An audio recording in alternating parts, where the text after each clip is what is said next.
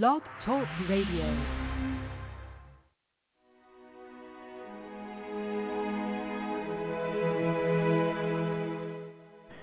Nowadays, there's a lot of talk about hate crimes. There's an entire body of laws against hate crimes. Everybody seems to be worried about hate. Hate appears to be the gravest problem of our time. But hate is good. Hate gives a structure to our life. Hate gives us a reason to exist, a focus, something to strive for, an identity. Hate is energy, pure energy, provided by Mother Nature herself. Hate enables us to see through lies and pretense and helps us to concentrate on the essential. Hate is democratic. Even the rich and the powerful cannot hate more than their slaves and subjects. And soon, hate may well be all that we have left. Hate emancipates. Without hate for slavery, you cannot break your shackles. And without hate for injustice, there can be no justice. The greatest achievements of the human race have grown from hate and from the ability to control hate. Hate separates humans from animals. Animals do not hate, but humans do. Humans can hate for decades, sometimes their entire life. We can even pass hate on to our children and keep hate alive for centuries. Hate is a sign of abstract intellect, for only humans can hate people they have never seen or met, and only humans can hate concepts and processes. How can we know what love is if we refuse to recognize and understand hate? Love and hate are the two opposite sides of the same coin. Without hate, we are only halflings. In order to be complete, we need hate. Only fools talk endlessly about love, but forget the hate. Hate separates us from the meek and docile masses. Do not fear hate. Do not deny or reject hate. Accept hate, embrace hate, learn to know it and learn to use it. Hate is your most powerful weapon, a hidden source of your strength. Do not deny it from you. What the liberal elite fears most in this world is our ability to hate, because our hate will one day be the most revolutionary force on the planet. Our hate will destroy and create empires.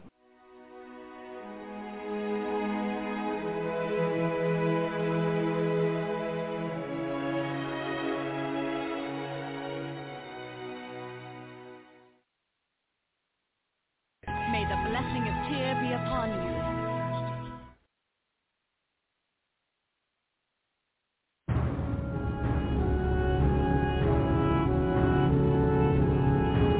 You're listening to Resolution Radio. ResolutionRDO.com.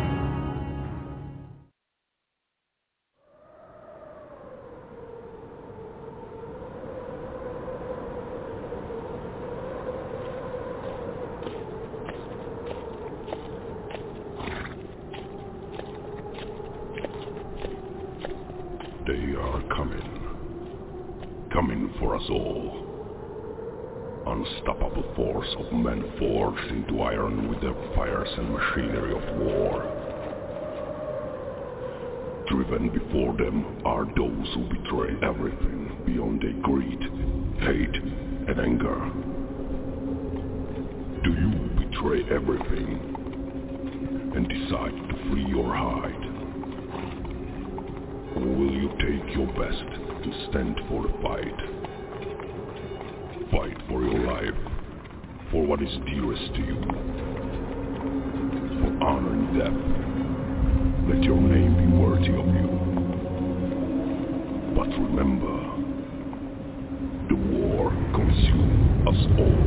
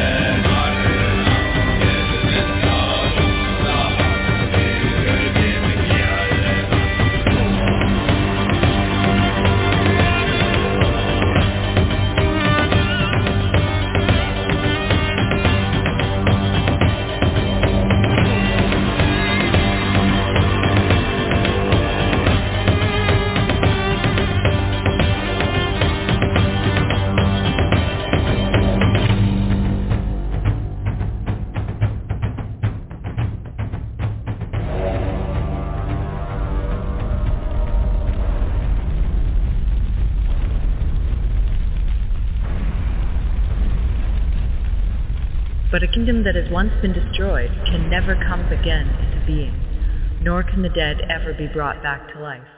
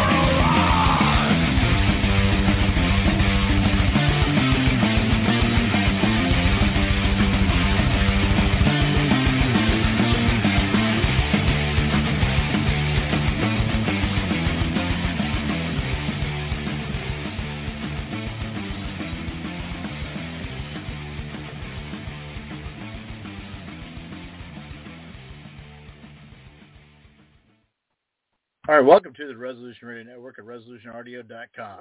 You are listening to the Sonny Thomas Show, and I'm your host, Sonny Thomas.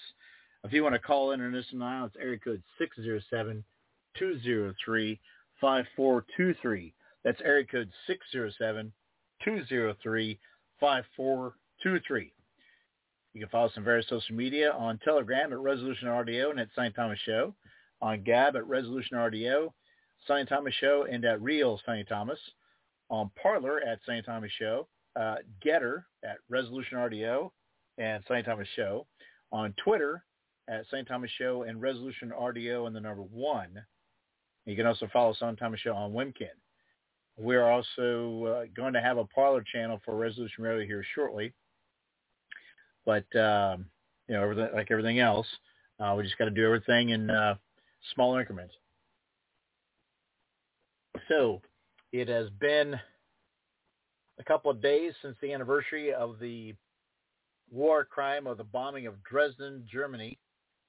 And we're going to cover that very topic this evening and why it's very pertinent that we have this war crime addressed and reparations should be put in place at bare minimum. Because obviously the particular aggressors of destruction are no longer with us in this plane, so we can't actually hold them to account directly. But since everybody wants to talk about reparations and what this person and that person, this group done to that particular group, everybody should fucking pay up. Well, I think it's time that Germany really starts stepping up and starts saying, hey, America and Britain, I think you owe us not only an apology, but you better start packing shit up. You know what I'm saying? So if I was a strong-ass chancellor for Germany, I would really be going after especially now the British. They've got a jackboot right on their throats, and it's actually not a jackboot; it's a sandal. And why I say sandal is because basically the Muslims are about to completely take over Britain just by sheer numbers alone, and the constant barrage of refugees that are coming into the British Isles. Now we have been seeing in several British cities, as well, maybe even Liverpool, if I read something recently, but also in Ireland. There are several cities that are really rising up and demanding that the government stop bringing in these refugees because, A, these fuckers don't want to be there, and they want to run everything, especially can run grooming gangs on their women and girls, as well as be able to assault every man and young boy they can come across, because the biggest problem is they've all been brainwashed not to fight back. So it's basically considered not popular to teach your children how to fight back. The biggest problem we have here also is we have that same problem too. If all of a sudden you get attacked in school and you dare raise your hands to defend yourself and maybe just punch the bully once in the nose, you both get suspended. So basically, there's any type of retaliation is seen just as detrimental as the actual aggressor. So, and I've always said, hey, you know what? Fuck that shit. If I'm going to get some fucker to go up and try to say, hey, you know, you're going to screw me too, I'm going to make sure I'm going to go out with a fight. And so I encourage, especially our young girls, not to do cat fights. Learn how to actually fight. Learn how to actually ball up your fist. Don't just sit there and do a haymaker on somebody. Actually learn how to box. Go up and just box the shit out of some bitch. And don't go sit pulling her hair and pulling her ribbons and kick the bitch and front hoofer, man. That shit don't work. Just go up and just like square up and just go bap, bap, bap, like she's fighting a dude, man. I tell you what, it makes a big deal. And those are some things I think that really matters and should be addressed.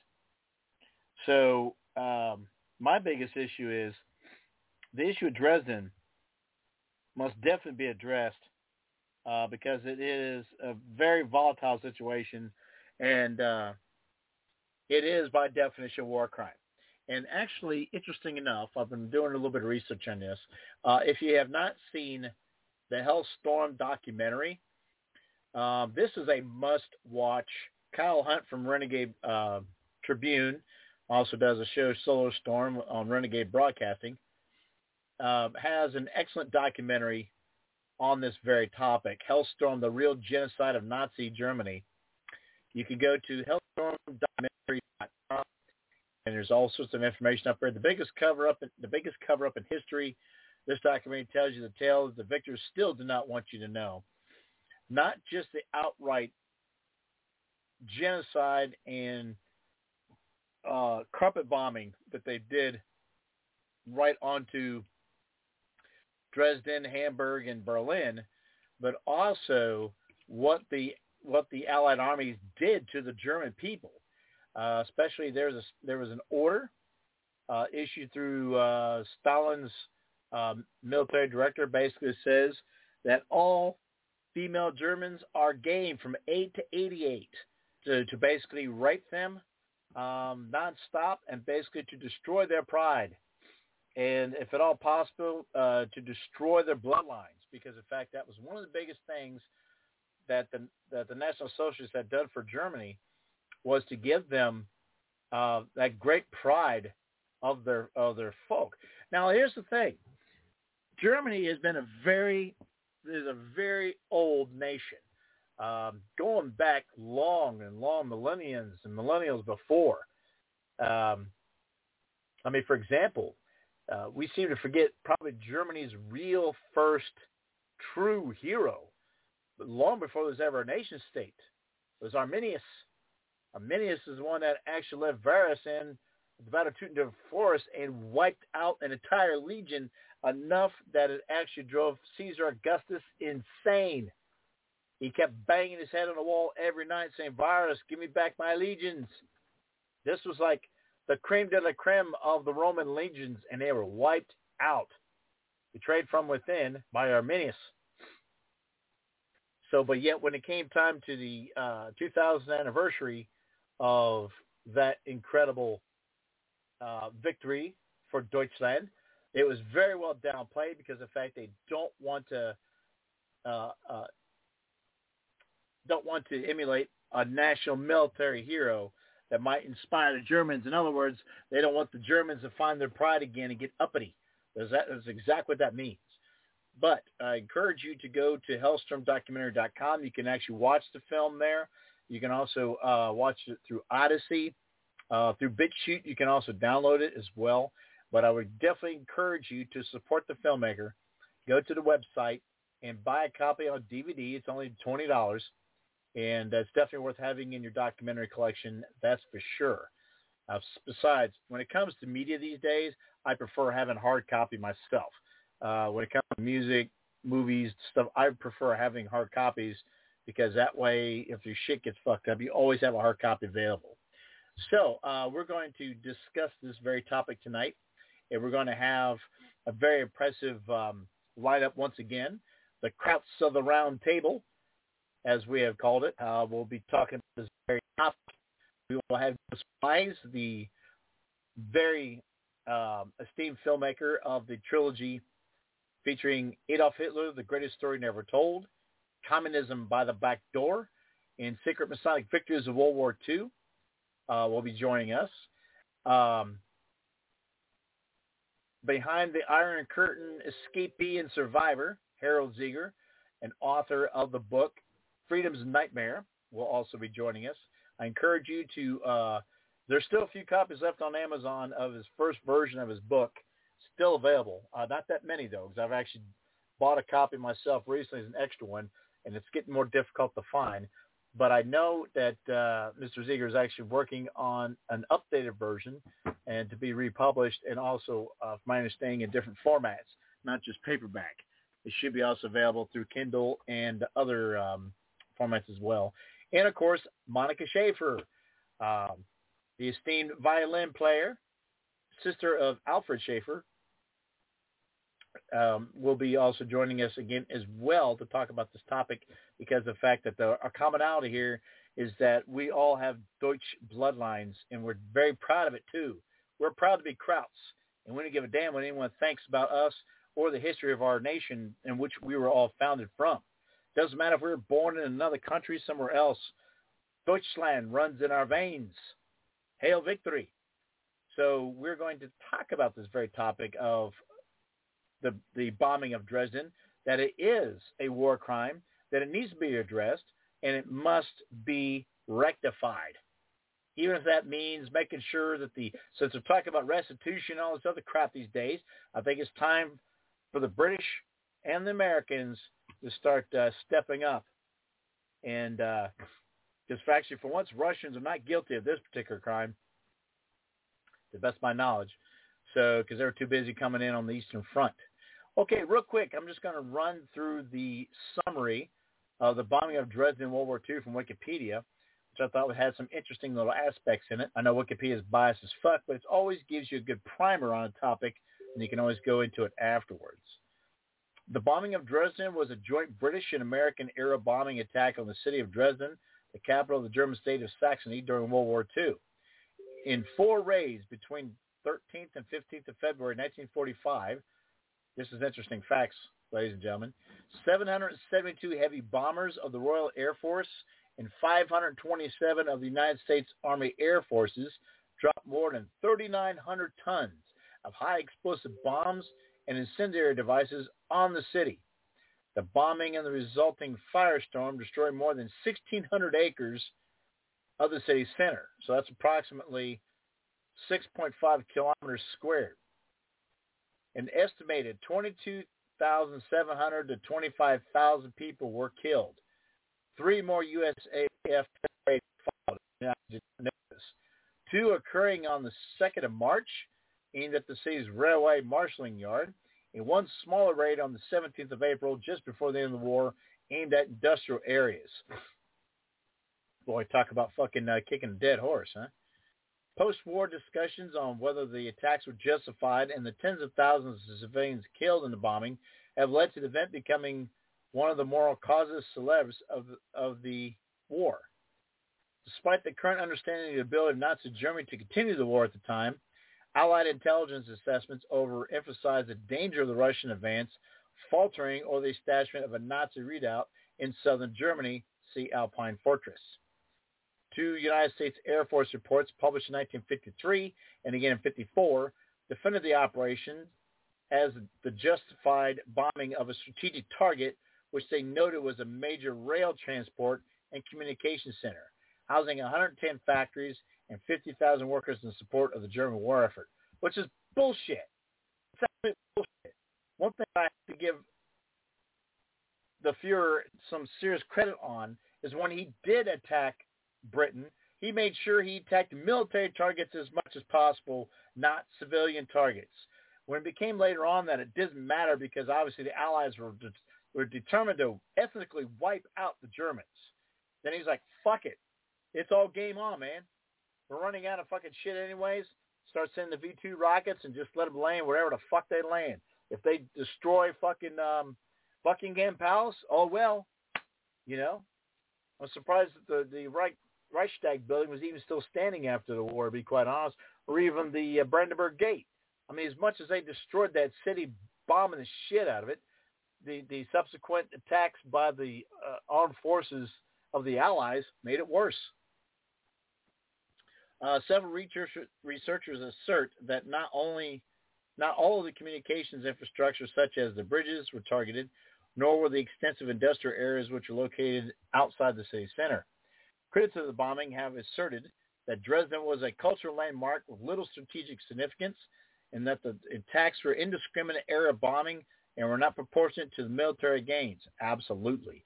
Not to mention it was always known as a great artistical center. I mean, all the gorgeous infrastructure, the museums, I mean, just the cultural significance of Dresden literally being wiped from the face of the earth is absolute travesty. Absolute travesty. And needs to seriously still be addressed. It really does. Some have claimed that the raid constitutes a war crime. Immediate German propaganda claims following the attacks played up the death toll of the bombing and its status as a mass murder, and many in the German far right referred to it as Dresden's Holocaust of bomb. Large variations in the claimed death tolls have fueled the controversy, though the numbers themselves are no longer a major point of contention among historians. The city authorities at the time estimated up to 25,000 victims, a figure that subsequent investigations supported, including a 2010 study commissioned by the city council. However, in March 1945, the German government ordered its press to publish a falsified casualty figure of 200,000 for the Dresden raids, and death tolls as high as 500,000 have been claimed. One of the main authors responsible for inflating figures being disseminated in the West was Holocaust denier, David Irving, who subsequently announced that he had discovered that the documentation he worked on had been forged, and the real figure supported the 25,000 number. So, again, there's some interesting stuff in here, and the significance of Dresden as a military target is completely unacceptable because of the fact that it was mostly old refugees fleeing the oncoming Red Army. So, again, these are things that need to be really justified.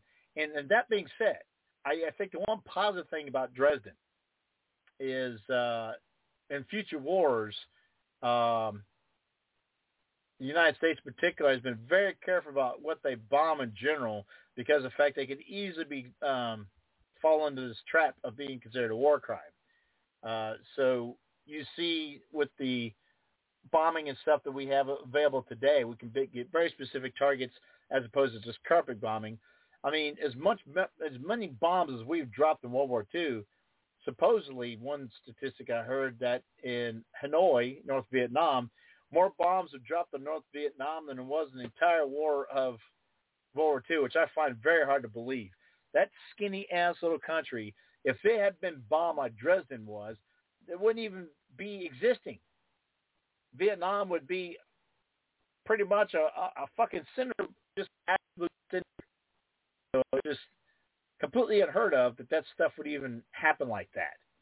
So we're going to talk about this, some of the significance of Dresden, how it still resonates today, and some interesting stuff that the city has put together, such as a 360 view display there in Dresden, where you can see the entire destruction of the city from a platform from a 360-degree perspective, which is actually very, very powerful in its own right. So we'll be back with Dennis, Harold, and Monica after these brief messages. You produce your own music and want to market it successfully. Your solution, Fire.com. This is how digital music distribution works. Register, load up song, and earn money. Fire.com takes your music into over 300 download portals. For example, iTunes, Spotify, Amazon, or Beatport. Register now and take off with Fire's professional music distribution. Load up your music.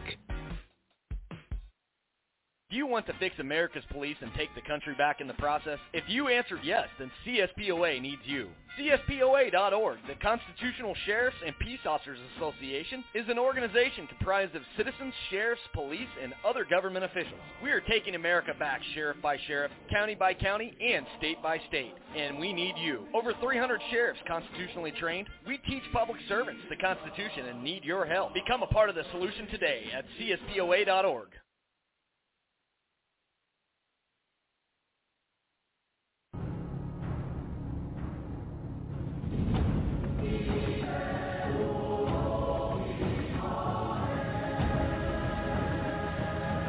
You're listening to Resolution Radio.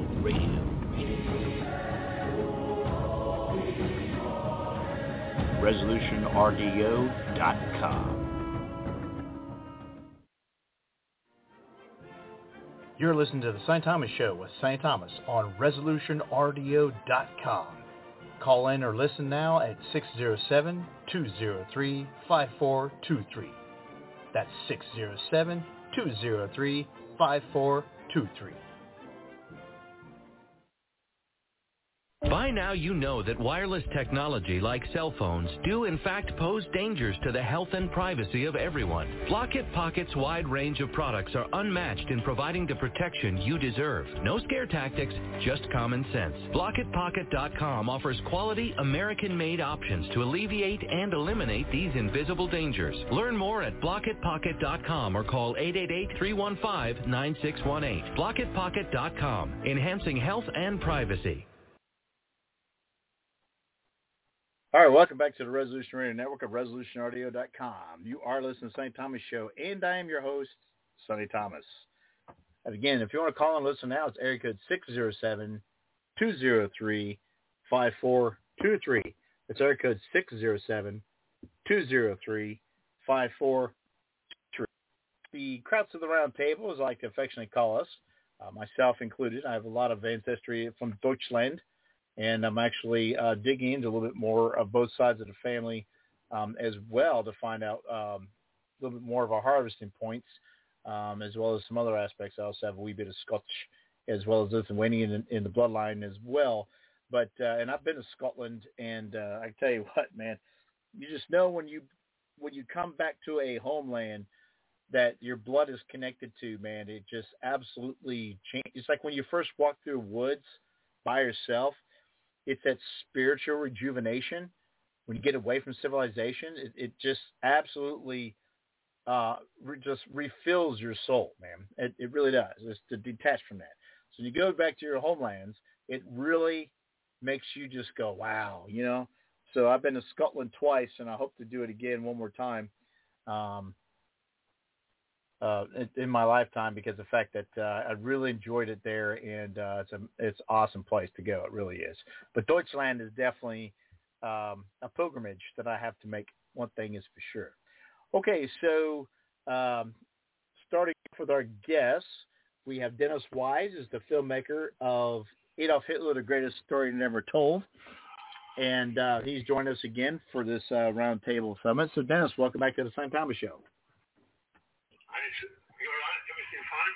Yes, sir. How are you doing? I'm doing okay, yeah. Doing okay. Excellent. Next, we also have Harold Zieger, who escaped from East Germany in the mid-1980s, spent 20 years in Austria, learned to speak English, eventually had an opportunity to come to the United States. And then when Obama was running for as usurper of the White House, he realized the things this guy was saying was the very things he went to escape from, and actually wrote a book about his experiences growing up behind the Iron Curtain called Freedom's Nightmare. So it's definitely a book to look up for sure, and he has a new version coming out very soon. So, Harold, welcome back to the Sonny Thomas Show. Hi, Sonny, and Dennis, and also Monica. I'm happy to be here again. It's a great opportunity to remember that there is no relief for the dead as long as those who are guilty are heralded as heroes. And every time I hear that the American bomber pilots and the British bomber pilots heralded as heroes, it cringes me, because that's just not true. They are not heroes.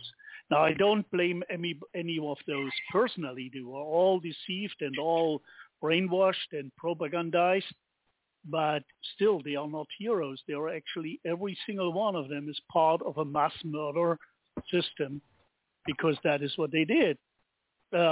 Just that one city in Germany was wiped out within 15 minutes. 20,000 people died. This has nothing to do with fighting a war. That is mass murder. And Dresden, the numbers are not correct. Just over the last 4 weeks, I researched again because of that anniversary there.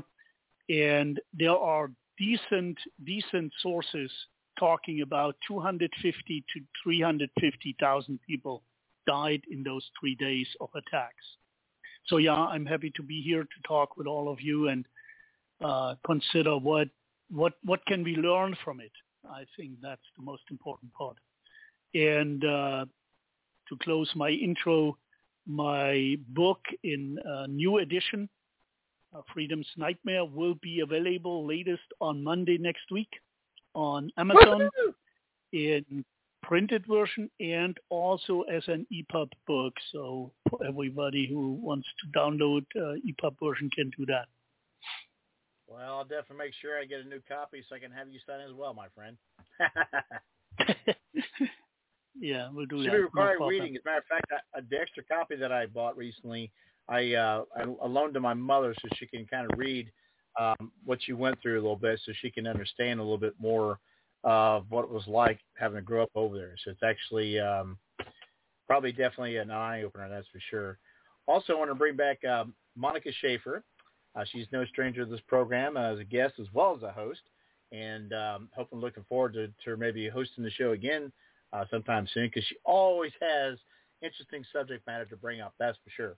And her brother had been recently released from prison there in Deutschland, and so that's a great, and I've also seen that he's already back in action. He's not resting on his laurels, as they say. He was already featured on North Frontier recently, and so he's still very active in speaking his mind, and he's not going to let the powers that be tell him he can't.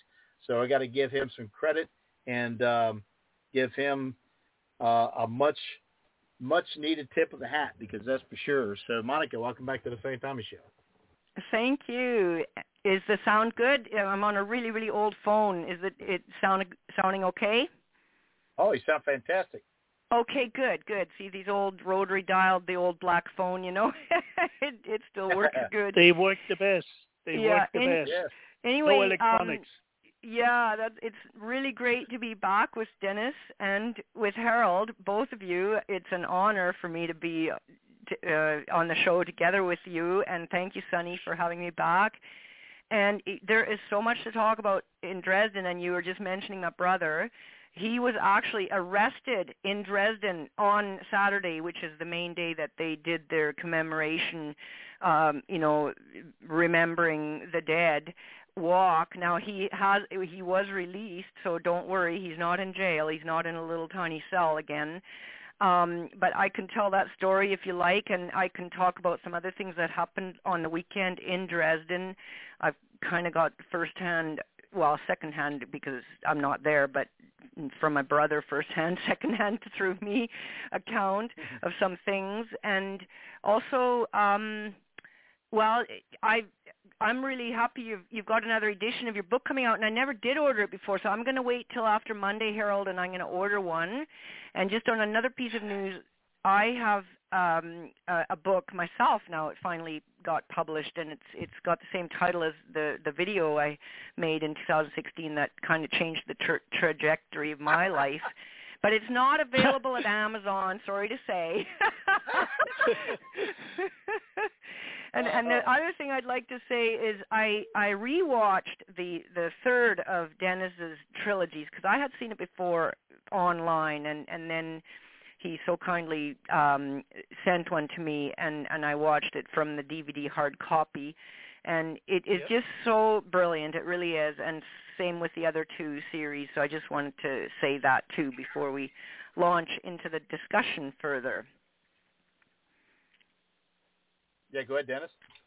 No, I was saying thank you very much. I'm glad you enjoyed it as much as you're going to enjoy such a documentary. But yeah, I think what we're seeing today is a similar thing to what happened to start World War II, where we had the old invasion going on down at Ukraine, and the old propaganda coming out from America. And, history tends to repeat itself. I know it's not quite the same, but it is a frightening time these days because of the call from the West, especially for a war with Russia, which nobody in the right mind would want. Right. But these people have done what they've done in the past, and they'll do it again, no doubt. Well, Harold had brought up on the show before that when the special military operation had begun into the Ukraine by Russia, he said a lot of the same propaganda that was going out there when it came to Germany invading Poland was almost, I wouldn't say identical, but he said it had very big echoes to what was going on there, why the Germans invaded Poland in 1939. What they don't talk about, good detail in your documentary, The Greatest Story Never Told, is the fact that that whole section of Deutschland that was stolen by the Allies of World War I and given to Poland, that the atrocities committed to the German people in that zone, supposedly were not very well documented. When actually some of the pictures you featured in the documentary alone was pretty horrific on what they were doing to ethnic Germans. Well, that being said, you have a nationalist leader like Herr Hitler, who basically says, I'm all about the German people. If he were not to go in there to do something about that, then it would show that he was a complete fraud. But he did do something about it. It was his duty as chancellor to do something, and he did. And, of course, the Allies were saying, oh, you can't do that. And it's like, so they basically gave him a day or two to get out, or the war was being declared. And then Neville Chamberlain said, okay, we're not going to get a war. And that's the beginning of it. Hitler didn't want a war, but it was pretty obvious that he was prepared for it. Mm-hmm. So you would have to invade. I think you waited something like a year, trying to negotiate, but eventually, if you don't negotiate, then you have to move, and they do that.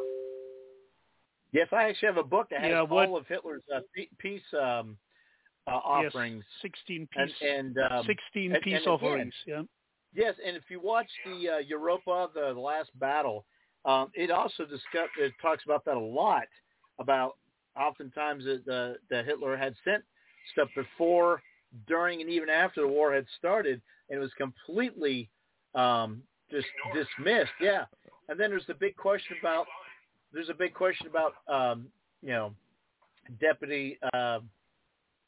Deputy Führer Hess. Was he a martyr for peace, or was he basically being forced out of the NS party and basically ran off to Britain? I like to believe the former as opposed to the latter. No. Yeah, there is a very interesting book out. Unfortunately, still only in German available. There is a website. It's called Der Schelm, SCHELM, which reprints or republishes books which are officially not allowed. And I think he does that in Great Britain or somewhere, and then you can order them and they get shipped in. This book is actually based on facts, and the best estimation or the best consideration of the facts allows to talk about that Hitler and Hess tried to get in touch with a obviously non-existent, but from the British MI6 promoted in outposauned and mentioned to the German resistance, the former Communist Party members, which were still free and running around and trying to sabotage everything.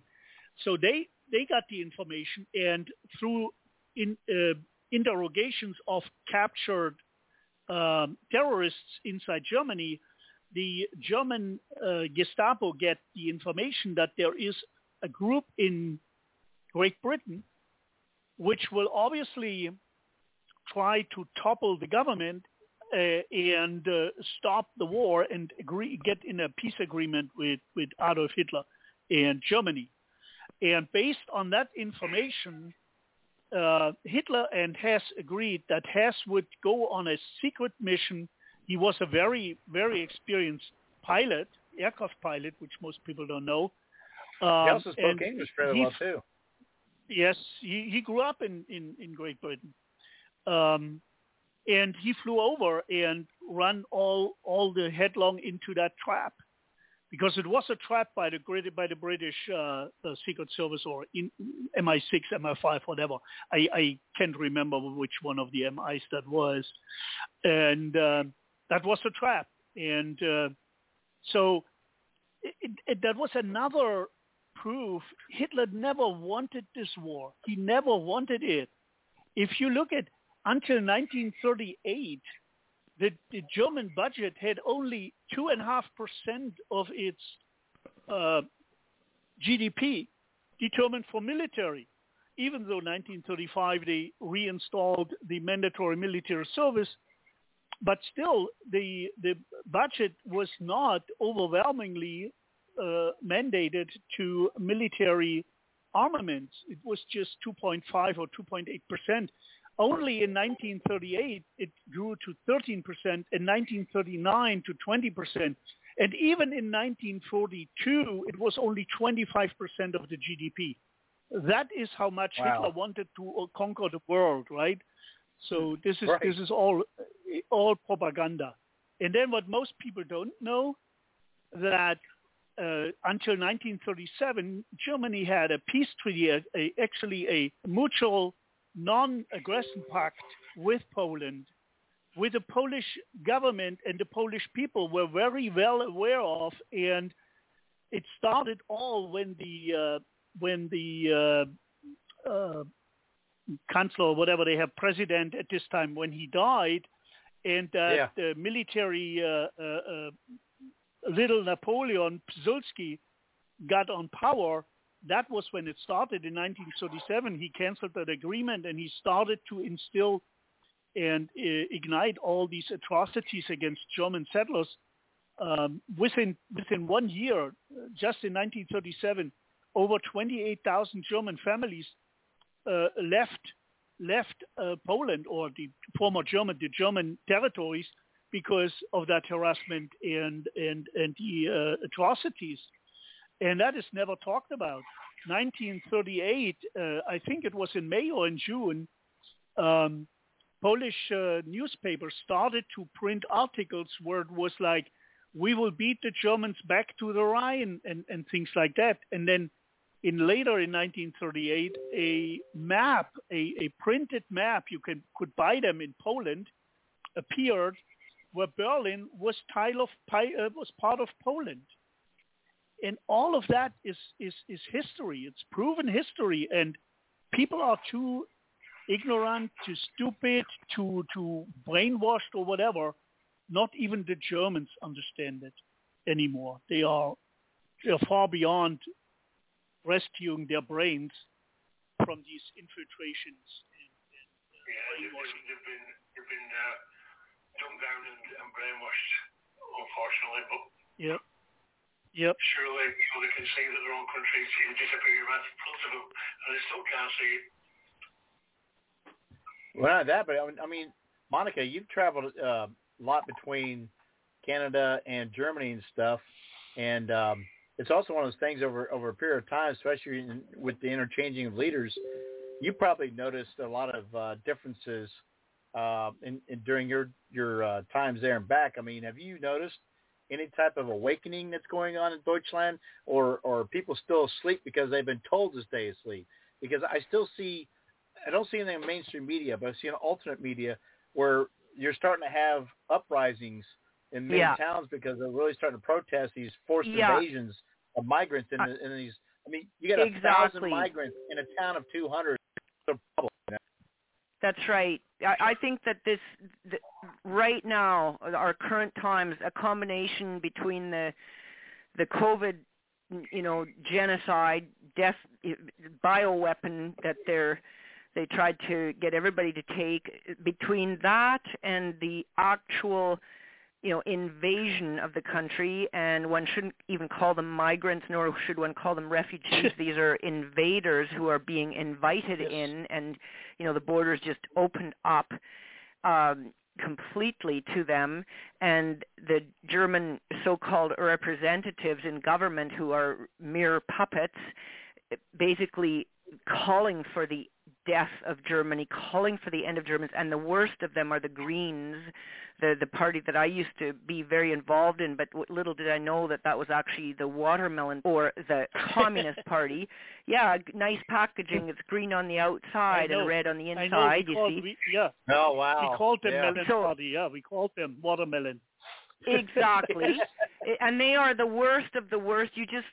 So they are calling for the end of Germany, and they think that is good because they have, through this re-education program that was implemented since the end of World War II, the people have basically, their minds were absolutely poisoned. I mean, if we think we were re-educated, multiply that by about, maybe 100 in Germany, because they were the target. I mean, the crosshairs. They were in the crosshairs. They were to be genocided, and there are books that tell us exactly that Germany must perish as an example of that, but now by extension the entire white race. So they're, but they are waking up now, I have to say, but obviously not everybody. But I don't know what percentage of people, but the mainstream media doesn't show us. But yes, on the alternative media and press, you can see that hundreds of thousands of Germans were out in the streets, and in some cities every single week, every single weekend, they would be out there in droves. And I mean, that is a pretty big thing to do in Germany, especially in that utter occupied police state of a country where, look, my brother, who, he was not supposed to go to Dresden. He didn't get the police order that they delivered at his house 2 hours after he left his house. He didn't get that, and so he only found out about it when he was in Dresden, and the police surrounded him and arrested him. For what? Because he's not supposed to talk to people on the extreme right. And he says to them, look, I don't even know what you're talking about. Extreme right, extreme left, polka dotted striped. If you're on my extreme right, I turn 90 degrees and face you, and then you're straight in front of me. I don't know what you're talking about. And he also treats these so-called laws and mandates and orders as just blots of toner on paper, which is all they are. None of these are legitimate. Germany is not a legitimate sovereign state. It is an occupied country, and they don't teach that to the school children in school, of course. But no. So all their laws are illegitimate, or all their orders are illegitimate. Besides which, that order that he got, some police showed up at his door 2 hours after he left, but his wife was there, and this order was never signed. So they even show us, they show you in your face that it's not legitimate. They don't sign these things. But he was supposed to show up at a police station twice a day during those 4 days between, I think, February 9th to 13th, or maybe it was 5 days, I'm not sure. But anyway, they were doing that so that he would not go to Dresden, because they had caught wind of the fact that this dangerous person who, he's dangerous because he tells the truth, was going to speak in Dresden. But I can tell you some stories about what actually took place on the ground in Dresden. So about over 1,000 people were there mourning the dead. And I would say, Harold, you had estimated, or you were saying that, possibly 250,000, 300,000. I think that's a very conservative figure. Nobody will ever know exactly how many people died there, but there's no way they can count all the bodies. First of all, many of the people were not There's too many buried. Dwellers. They didn't live there. They were the refugees pouring in from the east. So those people are not accounted for one thing. And for another thing, they couldn't count the bodies because many of the bodies were just completely burnt, like completely vaporized, burnt. You could not have counted bodies. It's not like a car accident where you can count the people that are mangled in the car accident. But this was an utter, true Holocaust, which means burnt offering and a total burning, so, I mean, the firestorms there. So it could be that 500,000 died. It could be that 600,000 died. It could be that even 900,000 died there. Nobody will ever know for sure, because the city's population had swollen to somewhere between 2 and 3 times of what the actual population of the city was, it just by the number of residents there, and women and children and civilians. Let's look into some of that real quick, Monica. Let's say the Allies got that information. Let's say they got the intelligence that said, yeah, there's a lot more people in there than what there normally is, because the refugees, that they were hoping that they were all corralled in there so they can get the most body count that they could do. I mean, it was Churchill's express genocide. purpose. Yeah, it was Churchill's will and expressed desire to baste 600,000 Germans. He said, do not tell me, about military targets here or there. Tell me how I can baste 600,000 Germans is what he said. This is documented. Now, I want to tell you one more thing about Dresden before I pass it back to you. I watched a 30-minute video of the procession because this was before I knew that Alfred had been arrested, and I was looking for him. I was looking for him to see if I might happen to see him. I didn't see him. What I did see, though, first of all, the mourners were all very peacefully marching along, walking along, and, just doing what they're doing very peacefully. Then there's the Antifas, and there were many of them, and then there's the lines of police that are keeping the two parties separate. But the Antifas are just absolutely screaming and raving mad lunatic, they're mostly young Germans. Probably they're being paid, just like in America they get paid, they're mercenary basically. But anyway, there was a banner there, and I have to tell you what this banner said. There were two words on it, and Harold, you can confirm for me what this means. And it has two meanings, but in German it was Nazis töten. Now, Nazis töten, in my view, can be interpreted in English as Nazis kill or kill Nazis. And I ran this by many German-speaking people and asked them to correct me if I'm wrong, but that is another way to interpret Nazis töten, is kill Nazis. Meanwhile, these Antifas are screaming at the mourners, calling them all Nazis, Nazis go home, and Nazis, like just really vile and full of hate. And there was this banner saying Nazis töten. Now, they didn't get arrested for incitement, not just incitement to hatred, but incitement to murder. Breath away. And nobody stopped them from having that banner there, you see. So anyway, I just wanted to tell you that story. And go ahead. So you can actually say it or understand it in both ways. Yes. You can. There's no way not to do that. You can say either kill all Nazis or Nazis are killers. Yeah, so Nazis you can use kill, it, like Nazis do kill, because it's like a command. If it's kill all Nazis, it's like a demand, like sit down. It's like that. It's like kill Nazis. The next point. I don't know if you noticed that, but it was the morning march was only allowed under the condition that nobody brings a peace flag.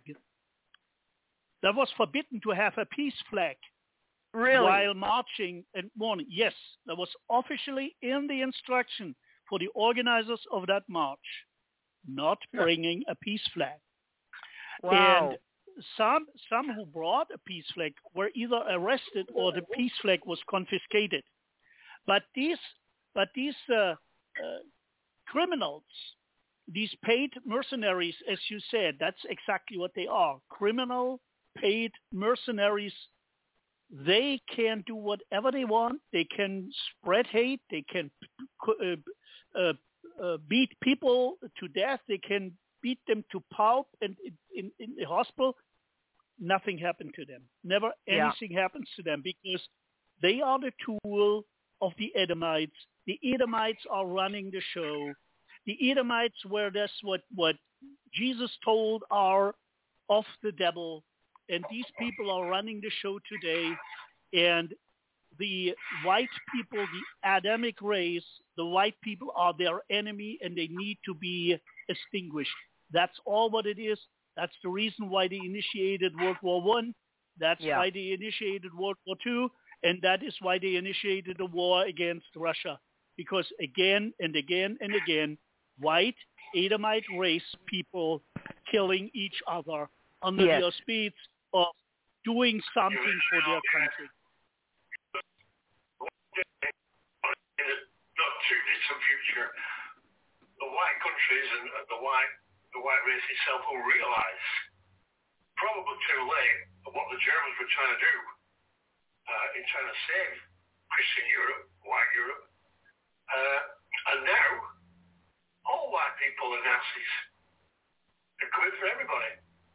Yes. Well, no, that, but people are starting to see the outright that the Kalergi plan is becoming a little bit more well known now, and so again, I don't think you. Sometimes I don't really know if you fully grasp the reach that your documentaries have done, Dennis, because the fact that, like I said, I've talked to people on Facebook who've seen Greatest Story more than any 9/11 truth thing, no matter how far it got. That's like a small little pinch of salt compared to your beach of what you've done. I mean, seriously, I've talked to so many people who've seen it, or people are telling them, watch this, man, I'm telling you. Every never told you school is in there, and there's a reason why I don't tell you this, because I don't want you to know. And I've also learned to talk to coworkers, passerbys, whatever, and again on the topic as a more positive view and say, you ever think about the reason why Hitler's so badly vilified? I mean, do you ever watch his speeches? Do you ever read the translations? Even when I was a kid and I didn't understand anything about politics, I said, how can you disagree with anything this man is saying? And then when you get older and you understand a little bit more how politics works, as well as a head of state and what a head of state would do, totally reacted in the proper way that a head of state of Germany would have had a huge Germany first policy. And I mean, it's obvious. I mean, in any other country where you have anything, even a sliver of what Hitler did as far as positivity for their own country, pales in comparison to what Hitler did, because of the fact that he was all about Germany first and realizing that, look, we've got culture, we've got history, we've got great engineers, we've got science and philosophy.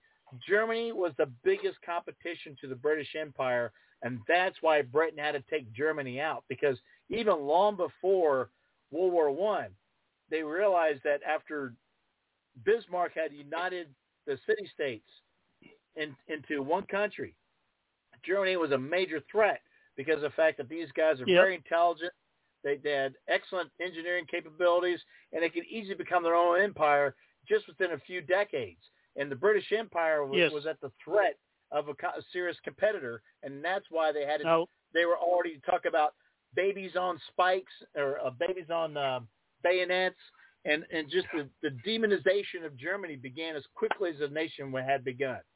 So I need to add something to that. What most people don't know, at this time, the British government was already vastly controlled since roughly 1893 or 4, I'm not 100% on that date, by a group which was called, what was the name? Dennis, you know that. It was a group of Jewish financiers which controlled actually the major ministers and the major newspapers. And with the power of the newspapers, not only Rothschild. Okay.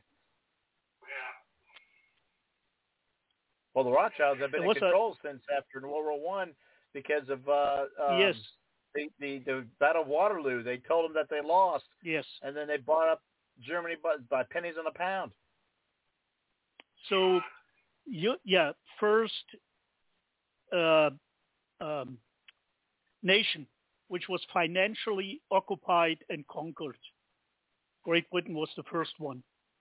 And with that power... I honestly believe that Dresden and Hamburg and Cologne, I do think that, they were blood sacrifices. Because this all goes back to Freemasonry, and the British Empire was ruled by Freemasons, Rothschilds and the rest. Yeah. To me, I proved it with the Spanish Armada. People don't know that there were 3 armadas. And every one was sunk. They're into the occult. The occult is real. And probably had an effect on World War II as well. Well, it does bring a lot of questions because of the fact that I think more and more people start looking into it and they start connecting the dots. My biggest issue is right now is that if they don't start connecting the dots and seeing the picture or the mosaic quick enough, it's going to be too late. But there is a great awakening going on because with the COVID crap that came through, people are starting to see the propaganda for what it is. I was just telling a friend of mine in Russia today, she was asking about the stuff going on in East Palestine, Ohio. I was like, that's really far from me, but I'm concerned about the aftermath because of the fact that it's this stuff could be poured into the Ohio River, which is going to run down all along the southern border of the state and could affect a lot of river towns, including Cincinnati. And Cincinnati is only, about 50 miles south of me. And we already saw one story that a lady's chickens and a rooster are all dead from the fallout of this stuff, and they're 10 miles away from there. And I think even to the west.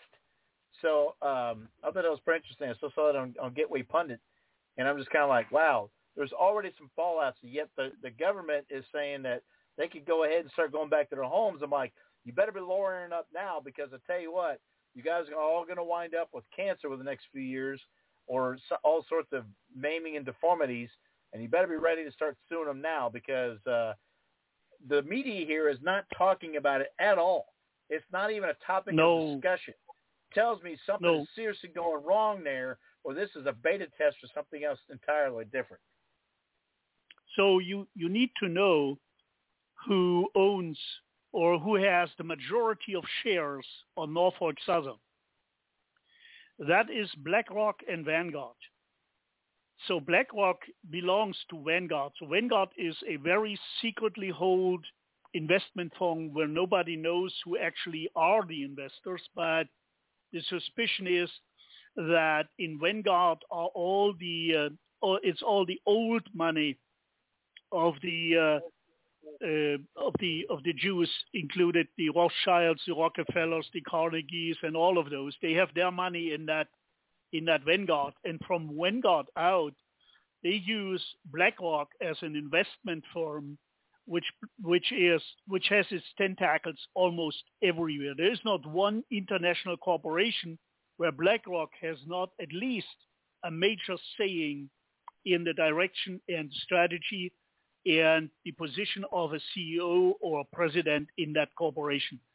They are controlling over $15 trillion in investments, the BlackRock. And if you look at this, I mean, why are people not realizing that no matter what they do, as long as these gigantic money controllers exist, there is nothing to change. Nothing will change. And the next step, they know that their money scheme is imploding. They know that. They know that for years, and that's why they are working on a digital money, a digital dollar, and it will come. It's only a question of time. Now, what I think what will happen, and that's just Harold speculating, right? They will put out that digital dollar. They will give people about a month or so, maybe even less, to reorganize their financials into that digital dollar and make that happen.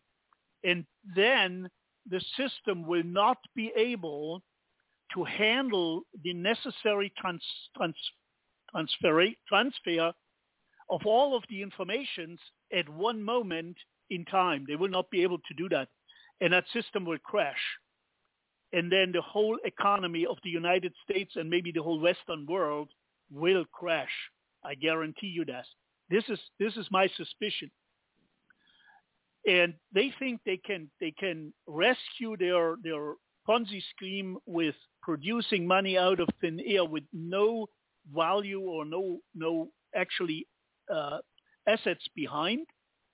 And they think they can keep that going when they switch into a digital version where they can control how people spend their money.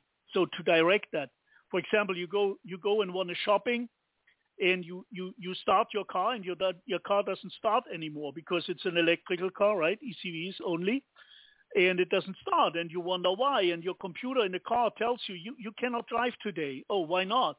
Because yesterday you said on your radio show you are not in agreement with the opinion of the powers, right? Right. So essentially what they do is they create a company store policy where you can only buy stuff from a company store. I mean, that's exactly what it's turned into. Yep. Yeah, the total. So in Europe, it's now 100% given in 2035, all combustion engines are banned. They can produce any car, truck, or whatever with a combustion engine. 2035. Oh, That's my goodness. Law now. That's law. Wow. 640 out of 640 European parliamenters, 384 or so voted for it. That's the debt And half these people aren't even legitimate. European industry. Aren't even legitimate representatives in many cases. No. And that's the debt of the European economy, 100%, because 30% of the German economy, for sure, 30% hangs on car production. You know, what I see in all of this is our enemy wants a total destruction of us, and what I see happening, because they will not stop, there will be a collapse. Now, at the moment, it could be that I think, well, our numbers are still in our favor. It's not for long, though. So it's a terrible thing to think about, but it's almost like, okay, if this collapse comes about quicker, we have a greater chance of coming out the other side. I mean, there will be many, many, many, many casualties, but in terms of just our people, our race, if we are to continue to exist, then this collapse, probably if it happens sooner rather than later, it will work in our favor, because we still have our intelligence and our creativity. Those are of our race, and I think at the moment we still have numbers in our favor. And so I see this as the more people that we can wake up before this collapse, which I think is inevitably coming, the more of us who are awake and truly understand what is going on, the better our chances are for our race to persevere and come out the other side, and we are, that we are on the winning side. Like right now, things are looking pretty dire, and, you're outlining the ownership being all in the hands of very few and whatnot, but go ahead. Sorry, I hear Dennis. No, I just saw something on here real quick. I don't see the light at the end of the tunnel until I see people like Fauci and all the others actually being dragged up and prosecuted. They're just walking around. It happened and they've murdered half the world. So until these people are held accountable, I just don't see what we can do. I just we saw set up parallel. A thing pop up here. Hang on real quick. I just saw something pop up here on one of my Telegram channels. The stuff going on in East Palestine. This is very interesting. East Palestine weeks away from launching new My ID medical services. There's a report here from a local affiliate, and basically they got this little box, a My ID tag. They've got little wrist bracelets, things, key fobs. Basically, this is why the media hasn't been talking about it. This is a false flag situation to implement this crap, and they're using these people as guinea pigs. Yep. Let me see if I can play the clip and see if you guys can hear it. Hang on one second. A small town can make a big impact. Yeah, East Palestine is excited to make an important medical device available to all 4,700 residents. I told you about it in October, and Sunday there's a special meeting to share more or start signing up. The My ID program is ready to roll out in East Palestine. It's a medical information system which helps first responders provide care. I bet. It gives us that rapid information some kind of medical emergency. My ID provides wearable devices or key fobs which have QR codes. Emergency responders use a camera phone to access important medical information. It shows them the underlying medical conditions you've supplied about allergies, medications, even emergency contacts. That information could impact treatment decisions if a person can't say it. All of the information is HIPAA compliant. My ID is available in East Palestine and Unity Township. The fire department will demonstrate it to other departments which provide backup. My ID can be used anywhere. I bet. Residents can learn more during a special meeting at the East Palestine. You know, they make it sound so wonderful. Oh, yeah, always. Like that they want, and just so we can see who all is interested in it. People who are ready can sign up and pick their device. It's free. It's free. $5,000 in free, yeah. Oh, goody. And then you are not free anymore. Anybody yeah. come on down, talk to us. We'll be happy to show you everything that goes on with it. We'll be happy to show you how secure it is. Yeah, secure, right? Yeah. They can get their devices within a couple of weeks, and that's when My ID will go live. Any phone camera can open it. Yeah. In a couple of weeks, they've already got it ready. That's why the media has been talking about it, because they set the shit up. It's obvious. Yes. Now that's why they're not talking about it. You know what I wondered about? And I sent that. I think I sent that on Telegram today. So there is a highly trained engineer, right? I mean, highly trained. These people are highly trained. Every 30 seconds, this guy has to hit a live button so that he is still alive and signals, hey, go on, don't make an emergency brake, right? Every 30 seconds he has to do that, at least in Germany. I don't know if that is a different interval in the United States. But he has to hit a button at certain times to show that he is still alive and aware and consciousness. And for 38 miles, he is driving down at 50 miles the railroad with 10 or 15 cars on fire, and he doesn't recognize that? I mean, I have to be really, really stupid to believe that. That was on purpose, that whole thing. There were 4 different indicators on the railway, so-called heat sensors. These are infrared sensors who have they are there to track the temperature of the rail axle bearings, because that is one of the failing parts in railroad systems. So there are these infrared sensors which are recognizing any temperature which is above a certain limit. And I'm a certified infrared analyst. I know what that thing does. And then when it recognizes about was it 10 miles down the road? They had footage of flames coming out from underneath the axles long before the crash. Yeah, 35 miles where this train was on fire.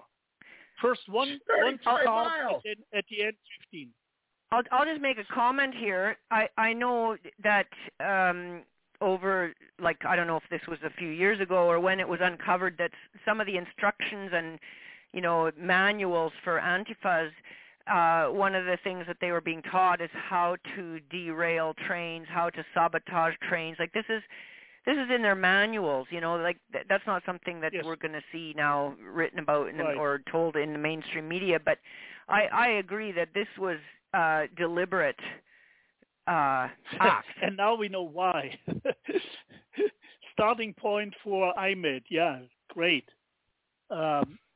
Maybe they built a big railroad change yard there afterwards, right? I think also not just this medical thing, but also to actually poison the farms, the water supply, the farmers, kill the animals, kill the chickens. I mean, this is about Amalek, kill Amalek and leave nothing alive. No man, woman, or child, or blade of grass, or cow, or pig, or chicken. Yes. So it's about it. This is war. And this is an act of war, and the war is hot. I used to say up until very recently, I would always make a distinction between wars that are hot, meaning with bombs and guns, and that we're in a war, but it's not hot yet. But no, I'm saying it is hot war. It's just a different type of weapon that is being used, and we are in a hot war, because if our enemy seeks to kill us, I don't know by what other definition that's not a hot war. Like, that is a hot war. We are in a war, and this is the thing that people need to understand. They need to understand the gravity of it. It's not just some trivial thing going on and maybe I can just ignore it and go play in the sandbox still. No, it's do or die time. We are in a war. Everybody, it's time to stand up and it's do or die time because it is about our very existence. I totally agree, Monica. I think one of the reasons is that we have been so duped with wrong history that we don't even know what is true anymore. And I started. So you can't see the falsities because we have no frame of reference. Yeah. Oh yeah, we have one. Let me tell you what we have. I started to listen to William Fink of the website of Christogenia, and the reason why I did that was he has a history track where the ancient Germans came from.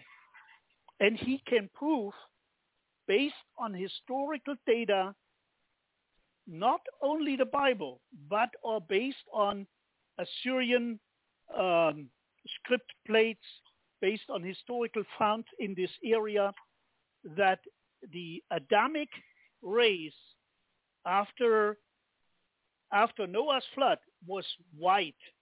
All the families were white. And the Israelites were chosen out of these Adamites, families and nations. And when the Israelites were put in captivity by the Assyrians, they were put over at the Mede area at the north of the Mesopotamian flat. And from there, they immigrated into Europe. The original Israelites are the original Germans, Brits, and mostly Americans, the Celts, the Slavs, all of these are offsprings, their ancestors are the 10 tribes, or 12 tribes actually, of the Israelites. And the Edomites have taken that from the tribes because these tribes have forgotten where they came from. And so we got told that these bastards are the Jews, are their ancestors are the Israelites, and that's completely wrong. Yeah, that it's a stolen identity. Right. And you know, it's interesting because they are so many nationalists. So many nationalists today don't know that. And they say, the Bible is bad and all these Jews and all. Yeah, but the Jews are not the Israelites. Mm-hmm. That needs to be spread out.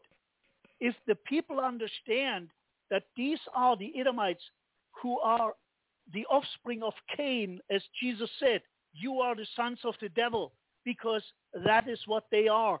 They are Canaanites. They are the offspring of the Canaanites. And that is why they're worshiping Satan today, because that's their God. And they think they are their own God too. And if the white people would understand that, where their real roots are, that would open their mind for changing their attitude and start fighting back. So that's what I wanted to say. Going back to Dresden a little bit, though, Dennis had covered a little bit. He had covered a little bit of that in Good History Never Told. Not only that, but Hitler's response to the bombing of Dresden. Again, what a national leader is supposed to do. And even the appeal to the Red Cross. But basically, even to the Red Cross, they basically said, screw you. You guys are the enemy. We don't give a damn what you think.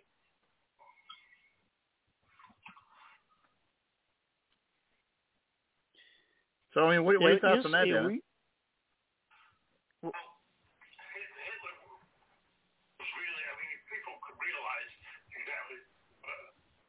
Leader was. Hitler was the epitome of it. I mean, the leaders we have today, they don't give a hoot about us. They don't give a damn. Whereas you look at Germany and what Hitler did in such short space of time, was a real, that's what you call a real leader. But unfortunately, they saw this, and they couldn't allow it to happen. And I say like that, okay, you know, the white race is being targeted, but there's been so many traitors in this race of ours. It's unbelievable. Without these traitors, they could have done what they're doing. Well, now that, but between that and the Europa documentary, it really documents the atrocities committed to the German people by the Allied forces. And there is there you can't put it all in the Red Army, because the British and American were just as bad at attacking and raping German women as much as the Reds, but the Reds were infamous for it because they knew that's what they were going to do. Yeah. They were directly ordered to do so. What needs to be done is it needs to be distinguished between the Soviet Union and their Jewish leadership and their Jewish commissars and Russia today. There's a huge difference between these two. That's the first thing. The second thing is I want to put in here the documentary Hellstorm, which is very, very precise in listing a huge number of original interviews.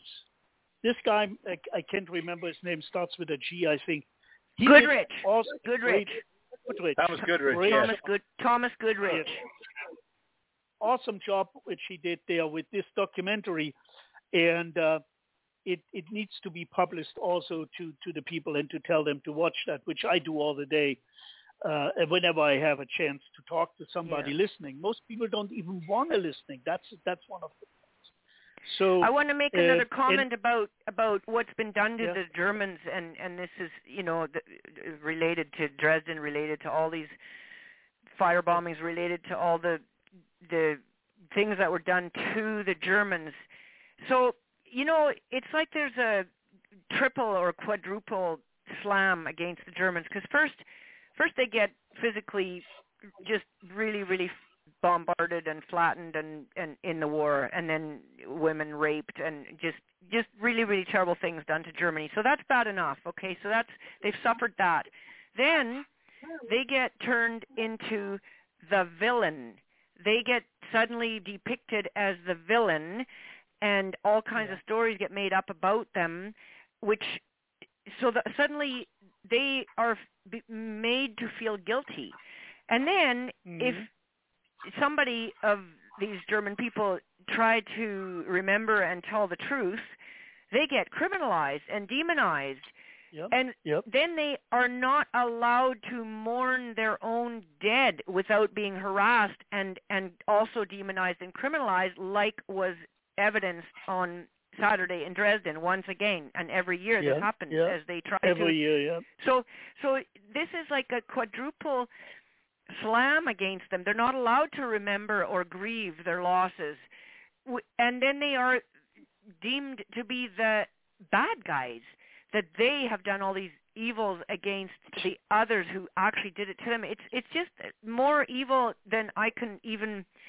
It's hard to even express it, let alone realize it and believe it and digest it. It is so egregious, this crime that has been done against the German people.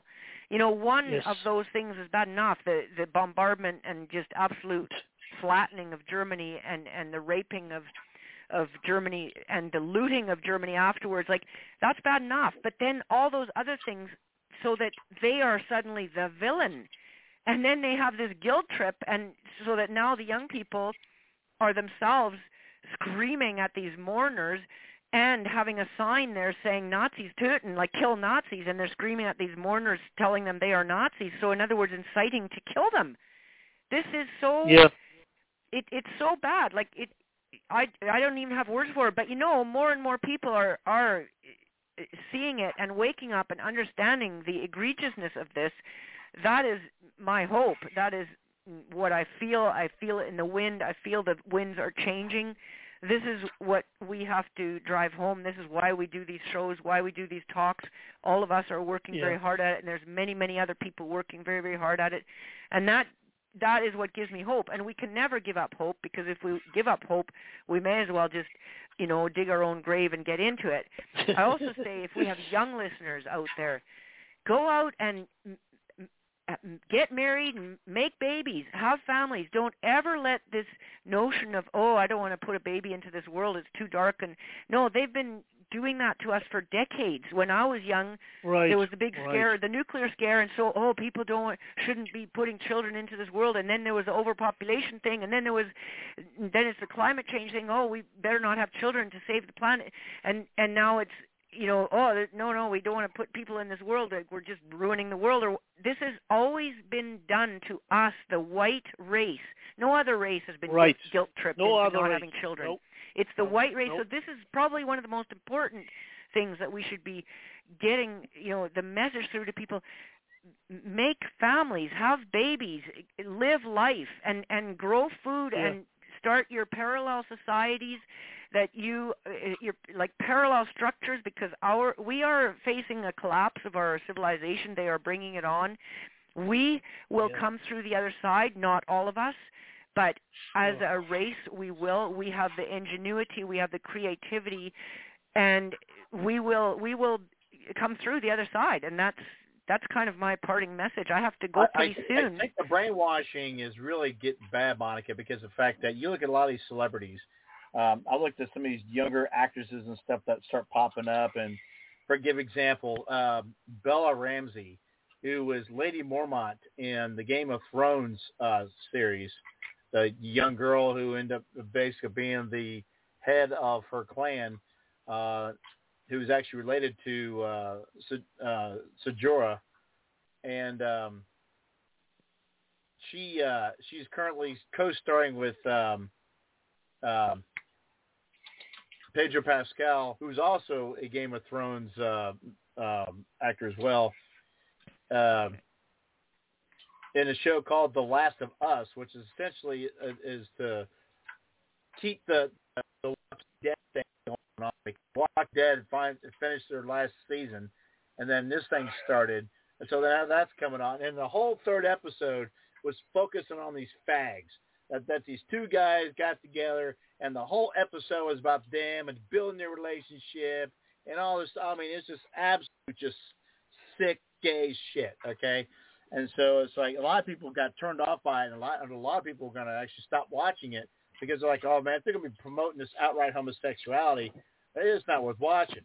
But anyways, you look at her wiki profile of her, and in her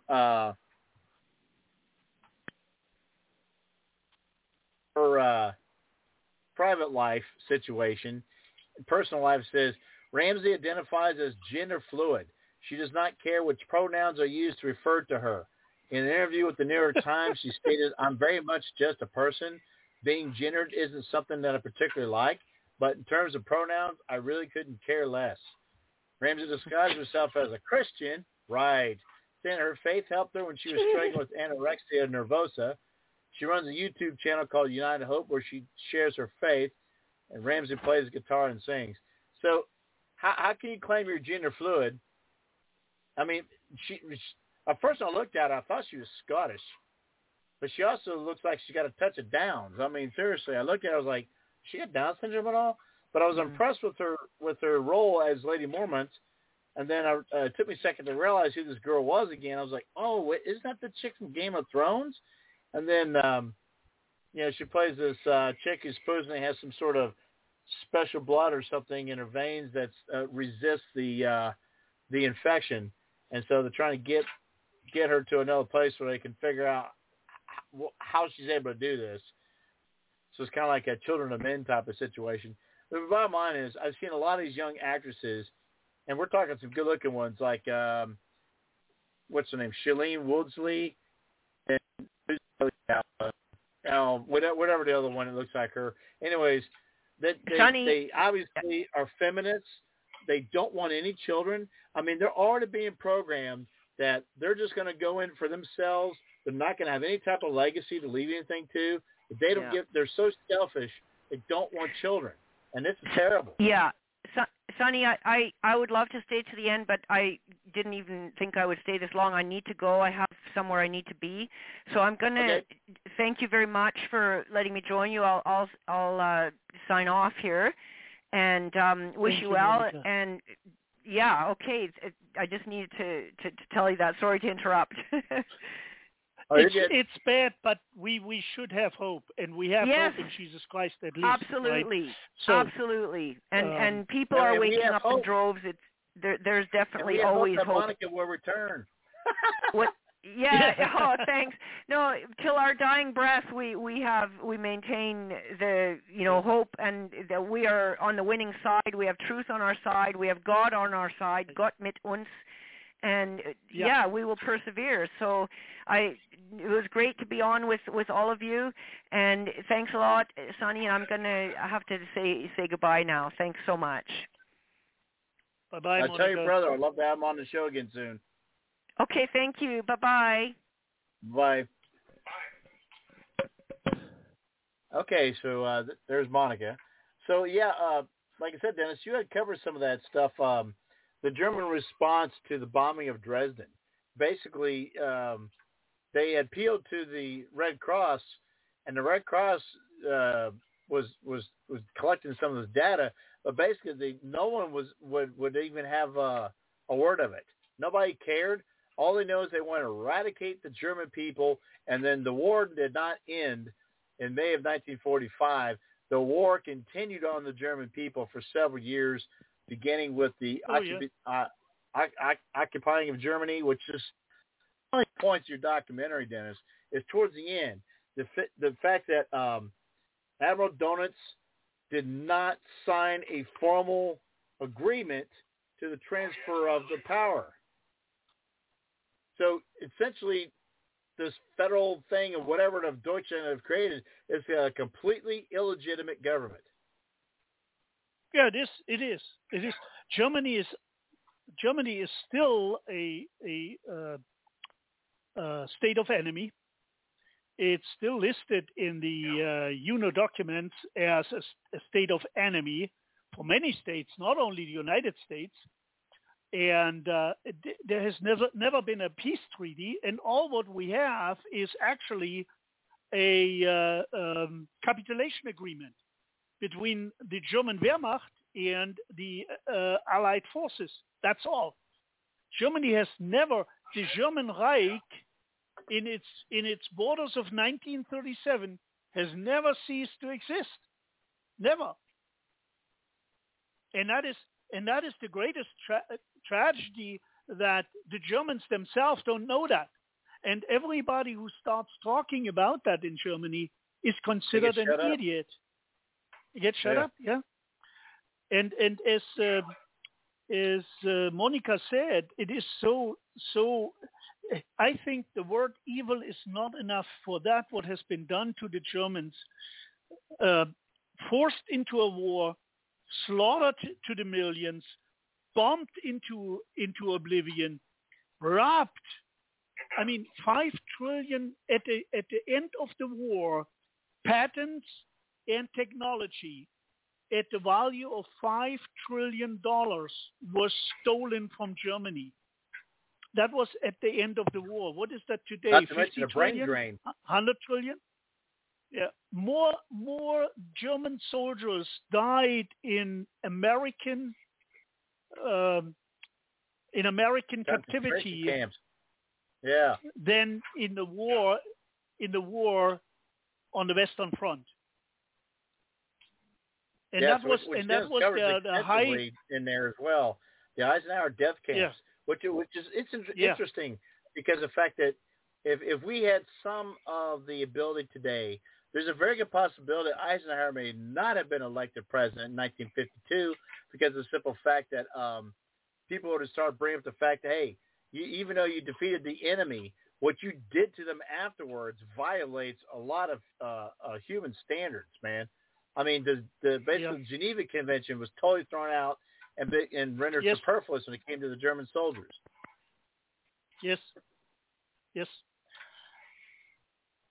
So, what are your thoughts on that, Dennis? I lost you for a second then. Just repeat the question. Oh, I mean, if we had some of the ability to get information we have today, there's a very good possibility that Eisenhower would not have been a shoo-in in 1952 for president, that he could have actually lost the presidential bid because of the fact that people could have went and said, hey, even though you defeated the enemy, what you did to the enemy afterwards is completely inhumane and should make you completely ineligible to run for president. As a matter of fact, you should be brought on war crimes. Well, yes. I've come to the conclusion that elections, they're all a fraud anyway. You know, democracy is what it is. It's the dictatorship behind the scenes. Mm-hmm. One comes in, the Democrat comes in, then he goes out, a Republican takes over, and they're all in the same boat. Yeah. Right wing for Jews, and you've got left wing for Jews. And the two clash, the Zionists and the communists, they'll clash, but in the end, they all come together. So nothing has ever changed. Yes. And that's the same in Britain, no. It's the same in Germany, it's the same in America. People just, why they vote is beyond me. Because it's just a fraud. Well, that's when George Bush said, yes. hey, well, we're going to bring democracy to your country. That's exactly what that means. And so not only that, but Nikki Haley is announced her bid for Republican nomination. And right there, her opening statement, she stated specifically, and I actually posted this on my social media, that this actually completely renders her ineligible to be a presidential candidate. She says specifically in everything, she says, quote, she argued in favor of limited government, a new generation of leadership, and aiding Israel and Ukraine. And I said, by that statement alone, it invalidates her even as a candidate and as a neocon hack who would genuflect to Israel. Hashtag sedition and treason. And that makes sure that she gets elected. Because that's not we don't have elections. These are selections. Yes. The powers to be select whom they want to have, and that the machines get programmed and then they win. Yep. Yeah, it is what it is. Said that. He said presidents aren't elected, they're selected. And not only that, but, Brent Springmeier had written a book called Bloodlines of the Illuminati, and in this book, which actually ended up getting incarcerated over it for several years, he said that every president has bloodlines to the Illuminati, and that even includes Ronald Reagan. Even Ronald Reagan. And you know, what everybody is celebrating so much as the collapse of the Soviet Union and the communist system in Russia and things like that. They knew that the Soviet Union could not longer be stable alive. They knew that. The Jews financed that whole experiment from the beginning. Mm-hmm. And they knew that and that is why they put Gorbachev in power, because Gorbachev was blind enough to think that he could rescue the Soviet Union from the collapse and just had to make a treaty with the Americans to stop the weapons race. That was all on purpose. Anyway, we have a chance. The chance is small, Dennis. I agree with you. It's not really a big chance. And at the end, we know that Jesus comes on the white horse and slaughters this pack and throw it into the fire, the pit of fire. But that's all I can say to that. If not, we better be hoping that tear will be striking real soon. So, I mean, I think the thing that really goes on here is Dresden is a reminder of what can happen when war powers go unchecked, and then when people are completely dehumanized, and not that, but an ideology supersedes people. I mean, how many people wanted to kill Russians just because they're communists? And most Russians weren't communists. They were forced into a communist society. At least Reagan recognized that, and he often spoke about the evil empire and how that they were the biggest slave traders on the earth because of the fact that they enslaved the largest nation on the planet. And that says a lot. So I have to put something in here which goes through my mind all the time, because I'm, as a German Austrian, you think different about many things. Mm-hmm. And I think that these guys, these power brokers, they have been able to manipulate people to hate people instead of hating those who are causing all the issues. So yes. we should actually start not to talk about these stupid Germans, what they are doing, supporting that stupid Ukrainians and the Russians and this. It's never the people. Think about this. The Americans never wanted to be in World War I. The American people never wanted to be in World War II. The German people never wanted to have a war. The Russian people never wanted to be slaughtered by Jewish communists. The Ukrainian people never wanted to be slaughtered by Russian communists, Jewish communists in Russia. That was never their intention, but they were always manipulated by evil criminal leaders who were always in for their own good, to get out as much power as they could and as much money as they could, and they never considered a life anything worth. And that is going on since Abel and Cain. Never forget this. Everything Hitler warned would happen if Germans lost the war has happened on tenfold. Basically, have taken 1920s yes. Berlin and superposed it on the entire West. As a matter of fact, yes. I'm just looking at an InfoWars story right now. It says Republicans introduced bill to ban porn books in schools.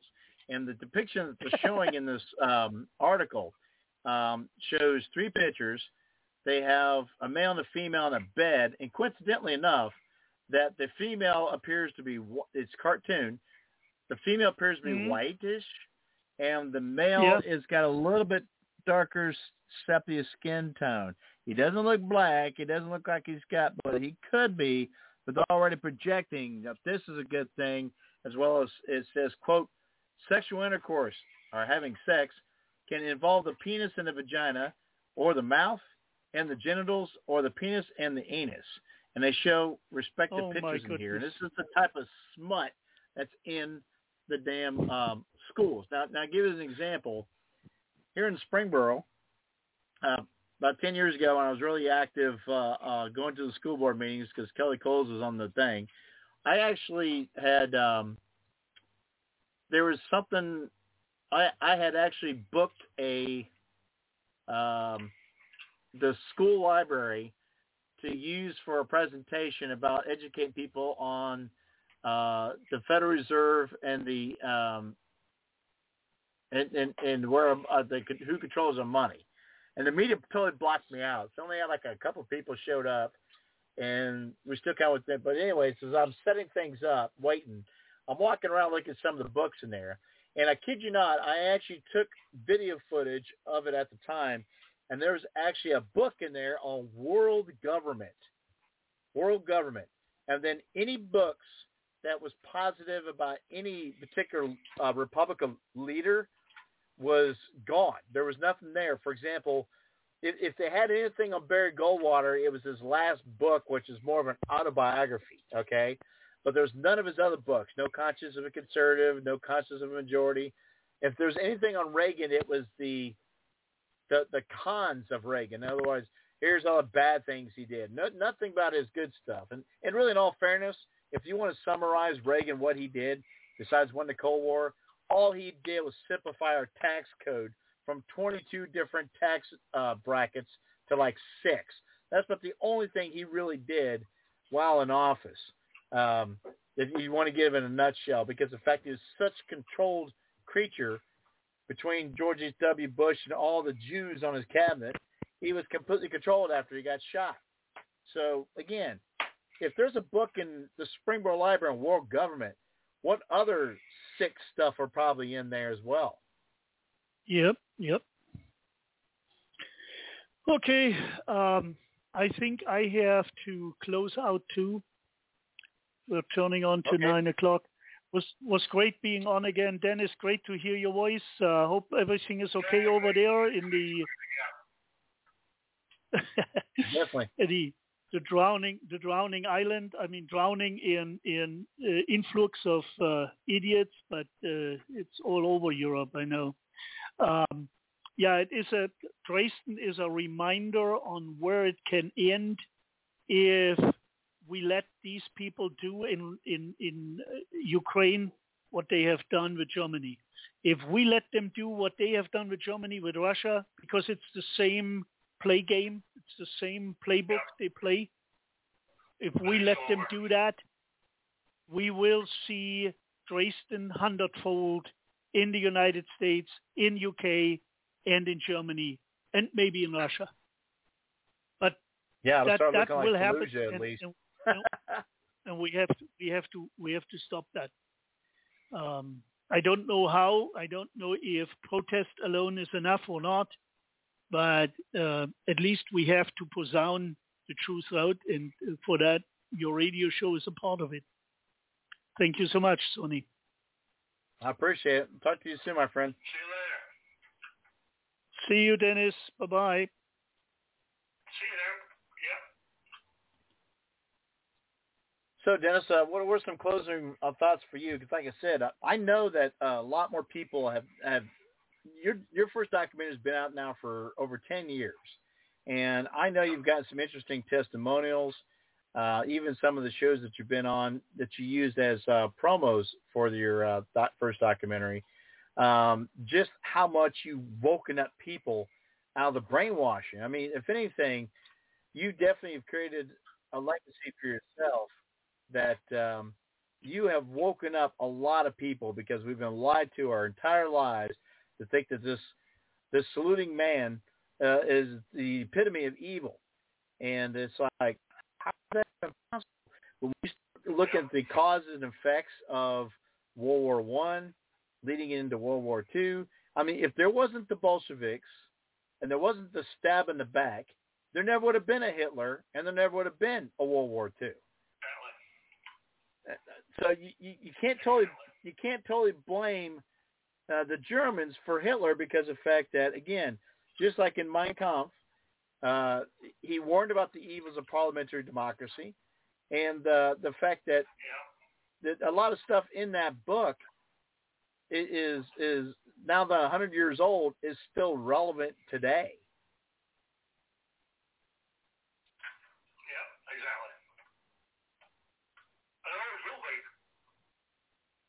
Well, I think it's more revealing when you're actually able to watch it now or read it now, because of the fact that it's not as verboten to read it, because the fact that it's in free print, because it's been 75 years after the copyright, so it's totally able to be consumed on the public record as a historical document, no different than Caesar's treatise, the commentaries on the Gallic and Civil Wars.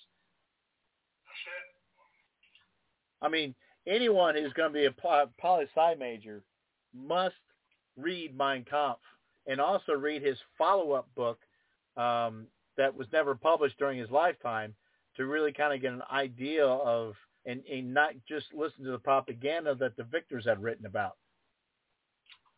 That's right.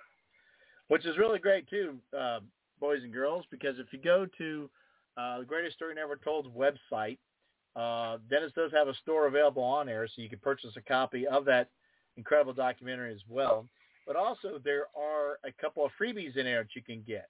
You can get an excellent version of Mein Kampf in a PDF with footnotes, highlight some of the references of events and things that you may not understand in today's terms, just because of the fact that that was news of the time, as well as even period photographs of that time period of when Hitler had written that book.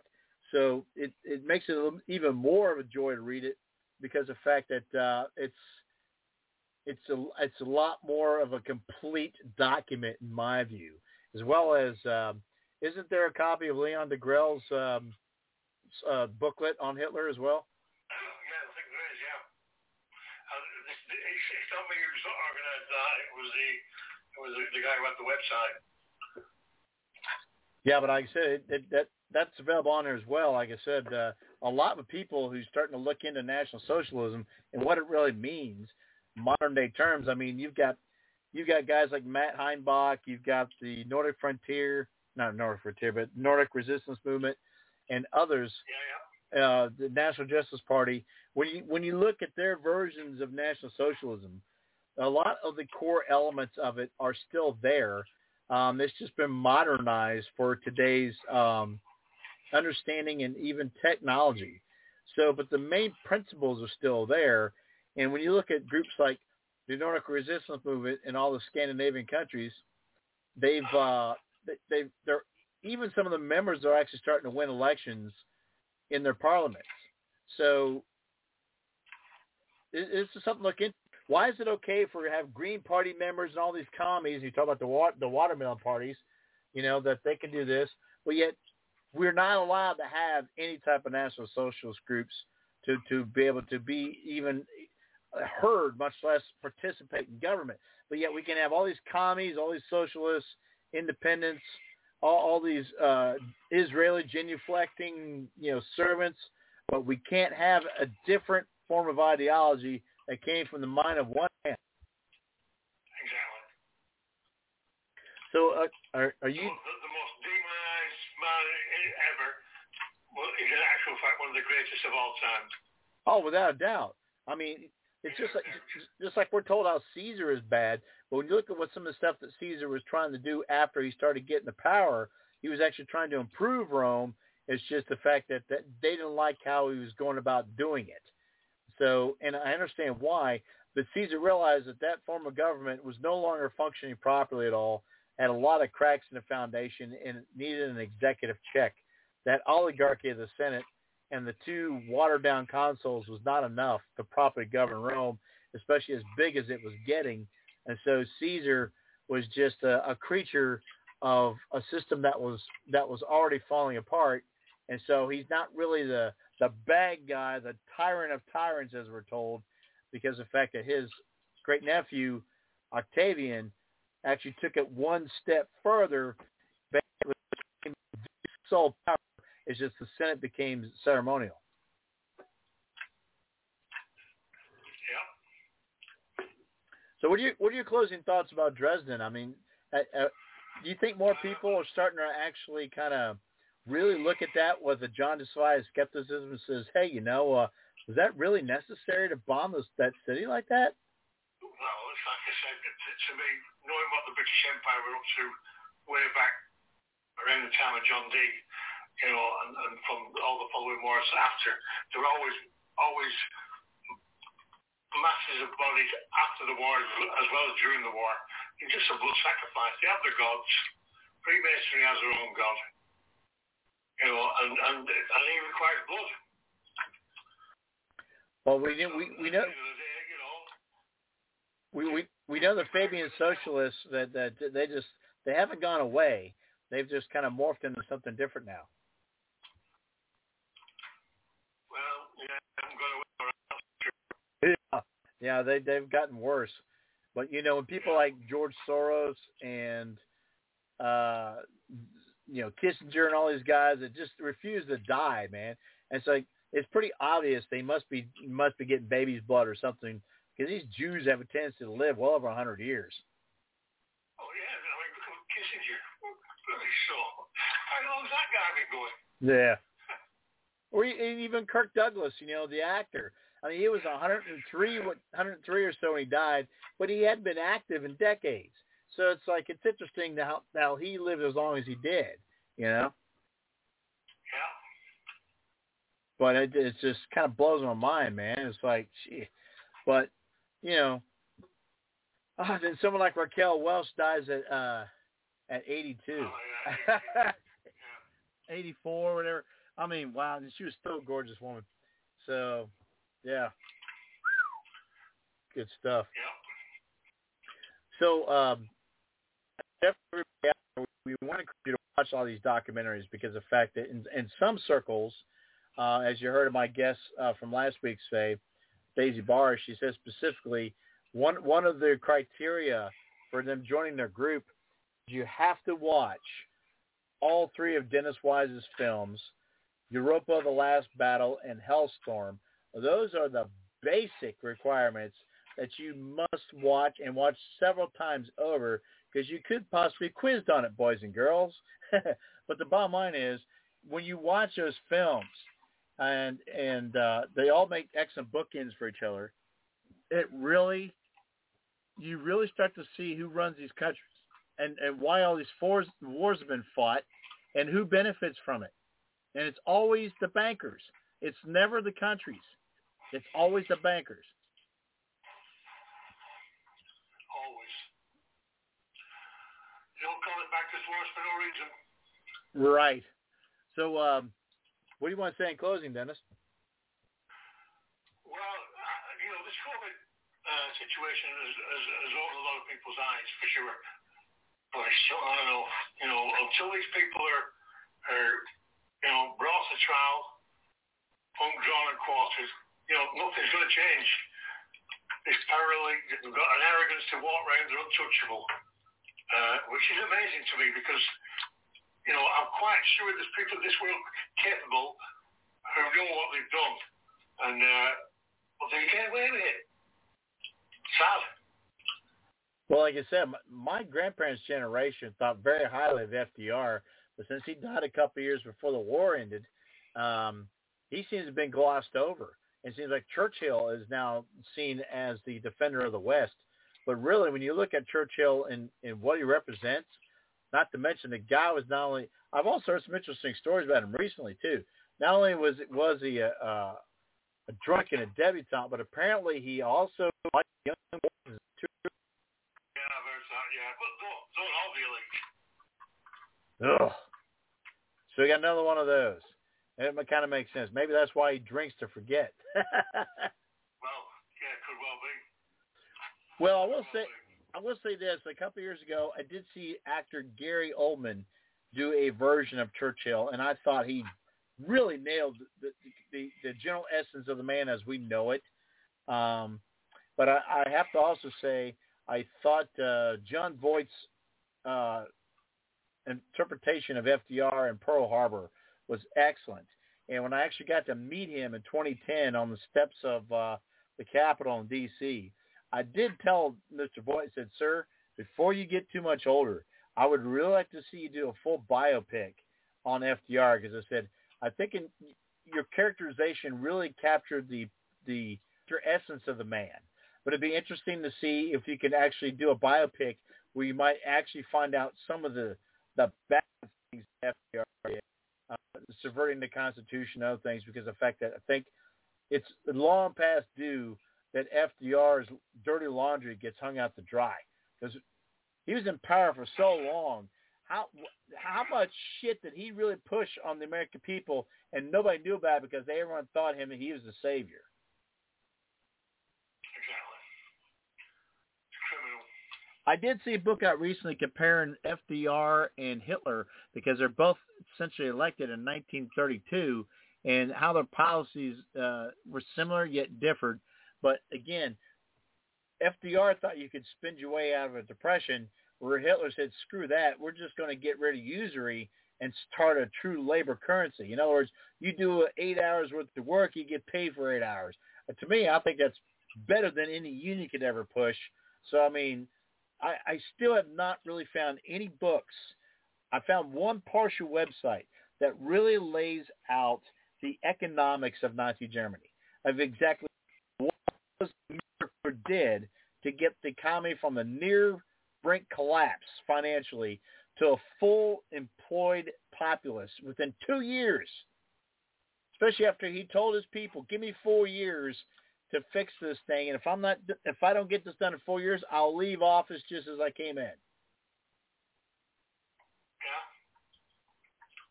And then you understand why the German people stood with them, even when they're getting the shit bombed out of them in Dresden. They stood by their leader, man. That says a lot about the guy.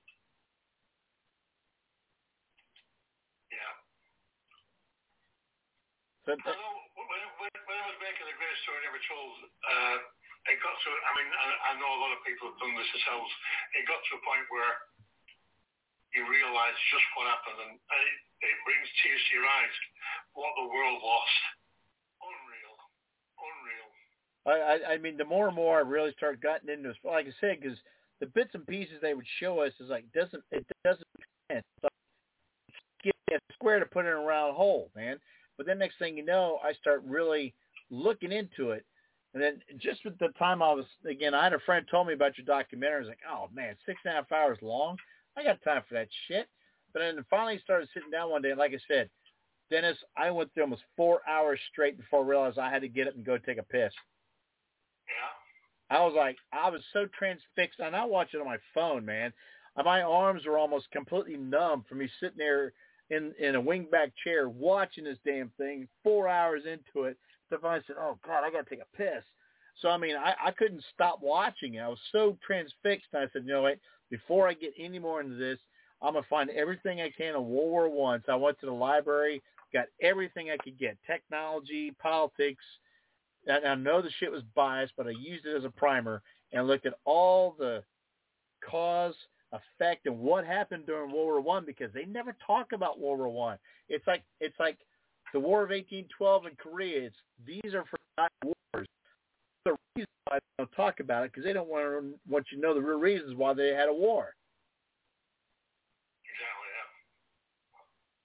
yeah. So I was like, let me watch this before I really get into World War II, because in all of our schooling, like when they talk about the Civil War or even Revolutionary War, we never talk about the battles. We never talk about things in the timeline and what happened. Nothing. All we know is, we fought a war with the British, we won, and we started a constitution. What the fuck? How can you really appreciate what Washington did, you know? And then they don't talk about the War of 1812. Oh, no, that's just a little skirmish. That's a disagreement. What the fuck?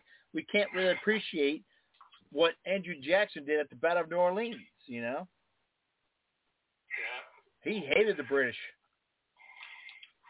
I'm not even convinced we know all the history as it is. There isn't that much. Oh, I agree. But like I said, when I saw that one guy's program on the All Wars of Bankers' Wars, and he basically went back to even the French and Indian War, and really start connecting the dots and really start who was pushing these wars and who was benefiting. And again, that's why the Crown was leaning on the American colonies, because of the fact that they were paying back all the war debt from the French and Indian War. The Americans said they had enough, but that was the best time for them to revolt, because of the fact that they were already leveraged to the hilt, and most of their forces were still in England.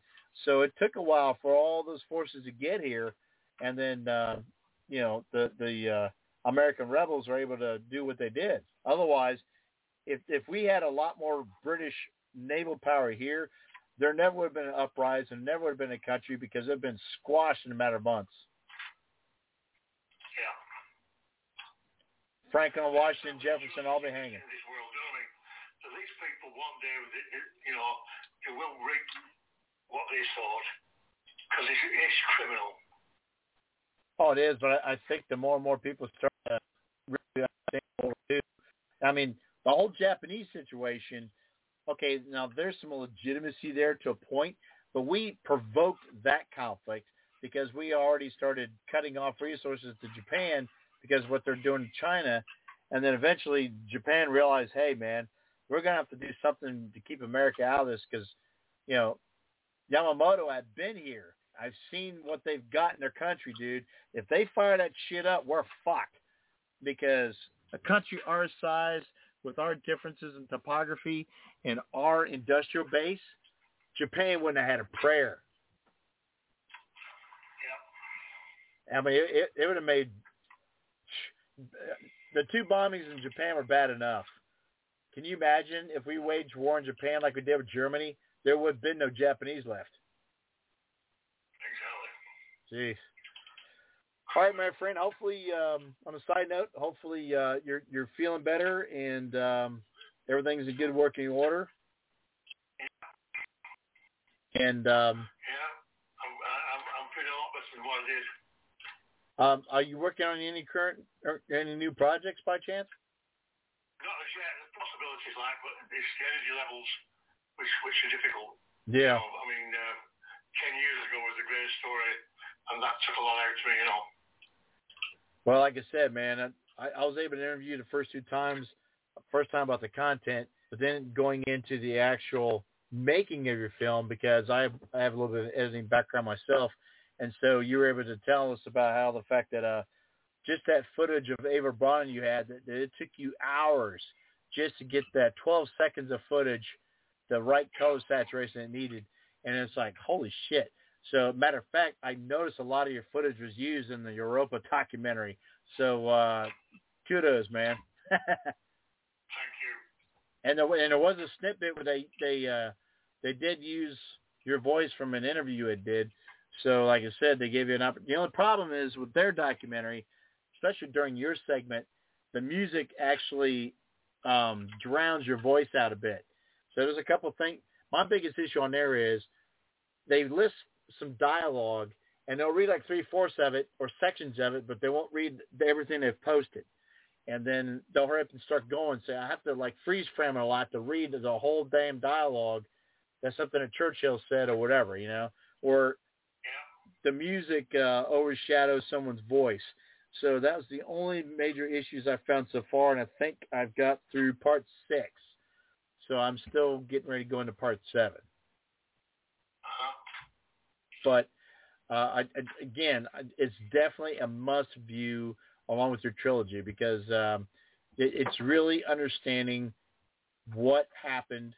You know, why did Germany rise? Why was it smacked back down twice? You know, and the biggest thing is the fact that Germany was not responsible for one. They sure look like they were. That's bullshit. Just about, yeah. Yeah. All right, my friend. I'll talk to you again soon. Okay, take it easy. Have a good one, brother. And yourself. All right, bye-bye. Okay, that's Dennis Wise. And again, go to, it's got several different websites, one for each corresponding film. So, do you believe you can go to Greatest Story Never Told TV.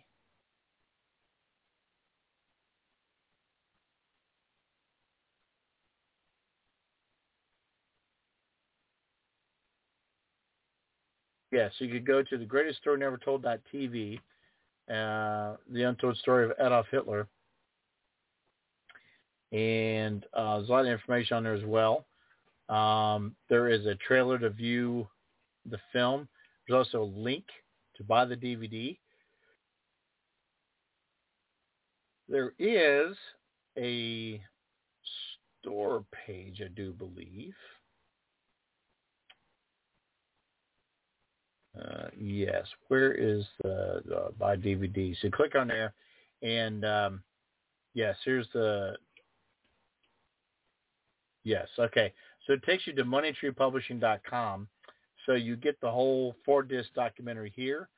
It's $50. So the 4 DVD box set, 6.5 hours at $50. It is the NTSC format, plays in all computer DVD drives. The copy I have actually does not. I actually have to extract it from my computer RAM drive, and then yes. So there's a 2.5 minute trailer on there, but I definitely recommend you check that out.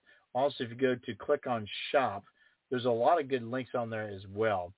So there's different books on the topic, as well as Henry Ford's International Jew, which is available for audiobook. You also have links for The Secret Masonic Victory of World War II, as well as Communism by the Back Door, The Greatest Story Never Told. Hellstorm, you can also get some stuff from Hellstorm on there. So you can get the book. You can also get signed with Thomas Goodrich's autograph, $55 with Thomas Goodrich's inscription, and also you should be able to get the documentary. Again, you go to hellstormdocumentary.com to be able to get more information on that particular one there. And so, again, you got the Communism by the Back Door, probably.tv, and Secret Masonic Victory. Let's see, I've had to look on here for a while.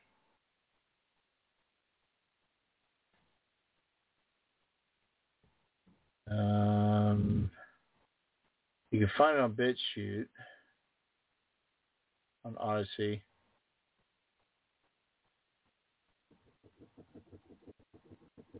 How you see it? There. I know there's Yes, I got to click on this. All right. Where is the link to that? You also go on archive.org,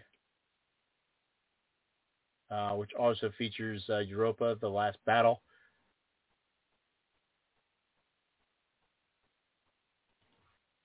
So, yeah, I'm not finding the website at the moment. I know it had been listed before.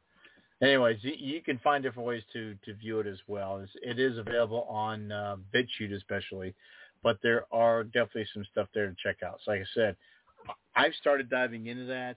This is one of those things where I've got so many other stuff going on right now. I don't get a lot of time to sit down and actually really appreciate some of these documentaries. I can tell you when you start to watch it, though, it's very, very powerful. If you like the Adolf Hitler Greatest Story Never Told, you'll be floored when you watch Secret Masonic Victory of World War II. You're going to be like, holy shit. And you must watch Hellstorm as an appropriate bookend, as well as Europa, The Last Battle. Lock it down. It will blow your mind away. All right, so we opened up this show with Dresden, 2016 actually, from Bound for Glory, which is an update of the original from 1991, I do believe. And we're going to close with BFG, with Ironborn, and definitely, hopefully, people get to enjoy some of the information that was here. Again, very much thank you to my guests, Dennis Wise, Harold Ziegler, and Monica Schaefer. And Dennis is going to come out, Harold is going to come out with a redo of his book here by Monday. And Monica also has a book coming out as well. So looking forward to getting copies of those. And again, very much an educational experience, that's for sure. So never forget what they did to the German people in Dresden.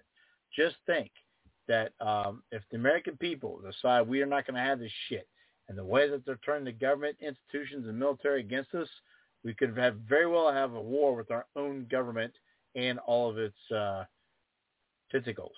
So let's hope it never comes to that, but there's a very good possibility the military could turn a place like Chicago or Dayton or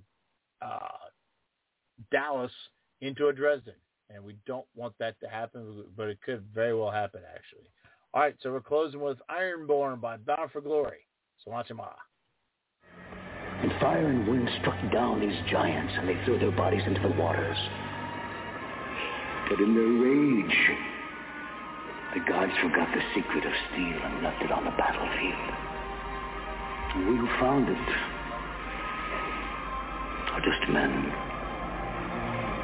Not gods, not giants, just men.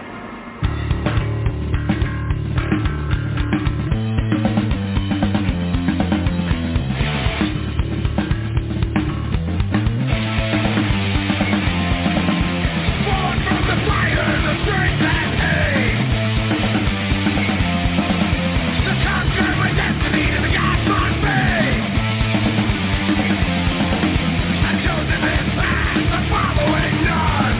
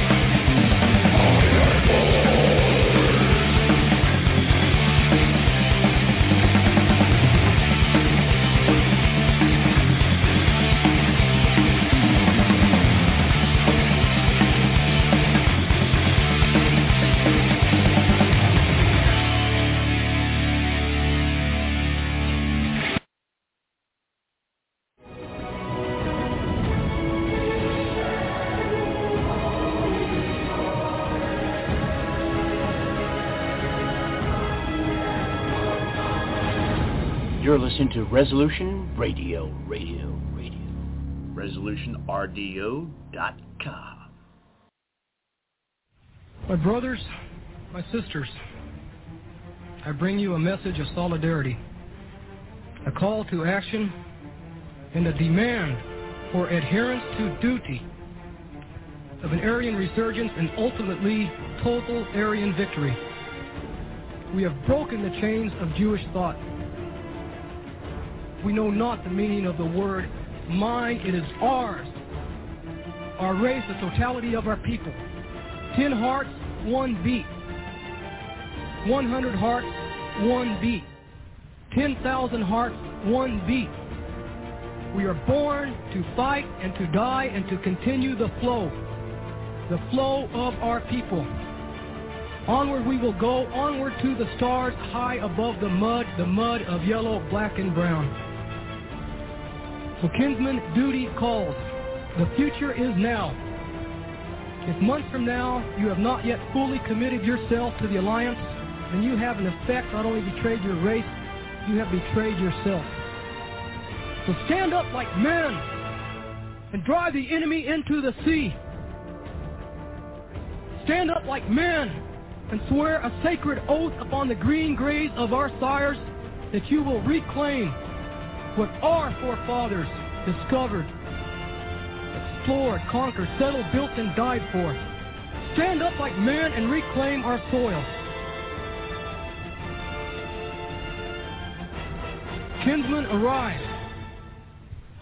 Look toward the stars and proclaim our destiny. Defeat never, victory forever.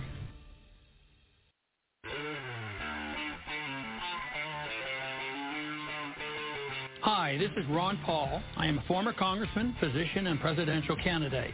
The world is in turmoil. Things like Ebola, earthquakes, wars, and famines are commonplace.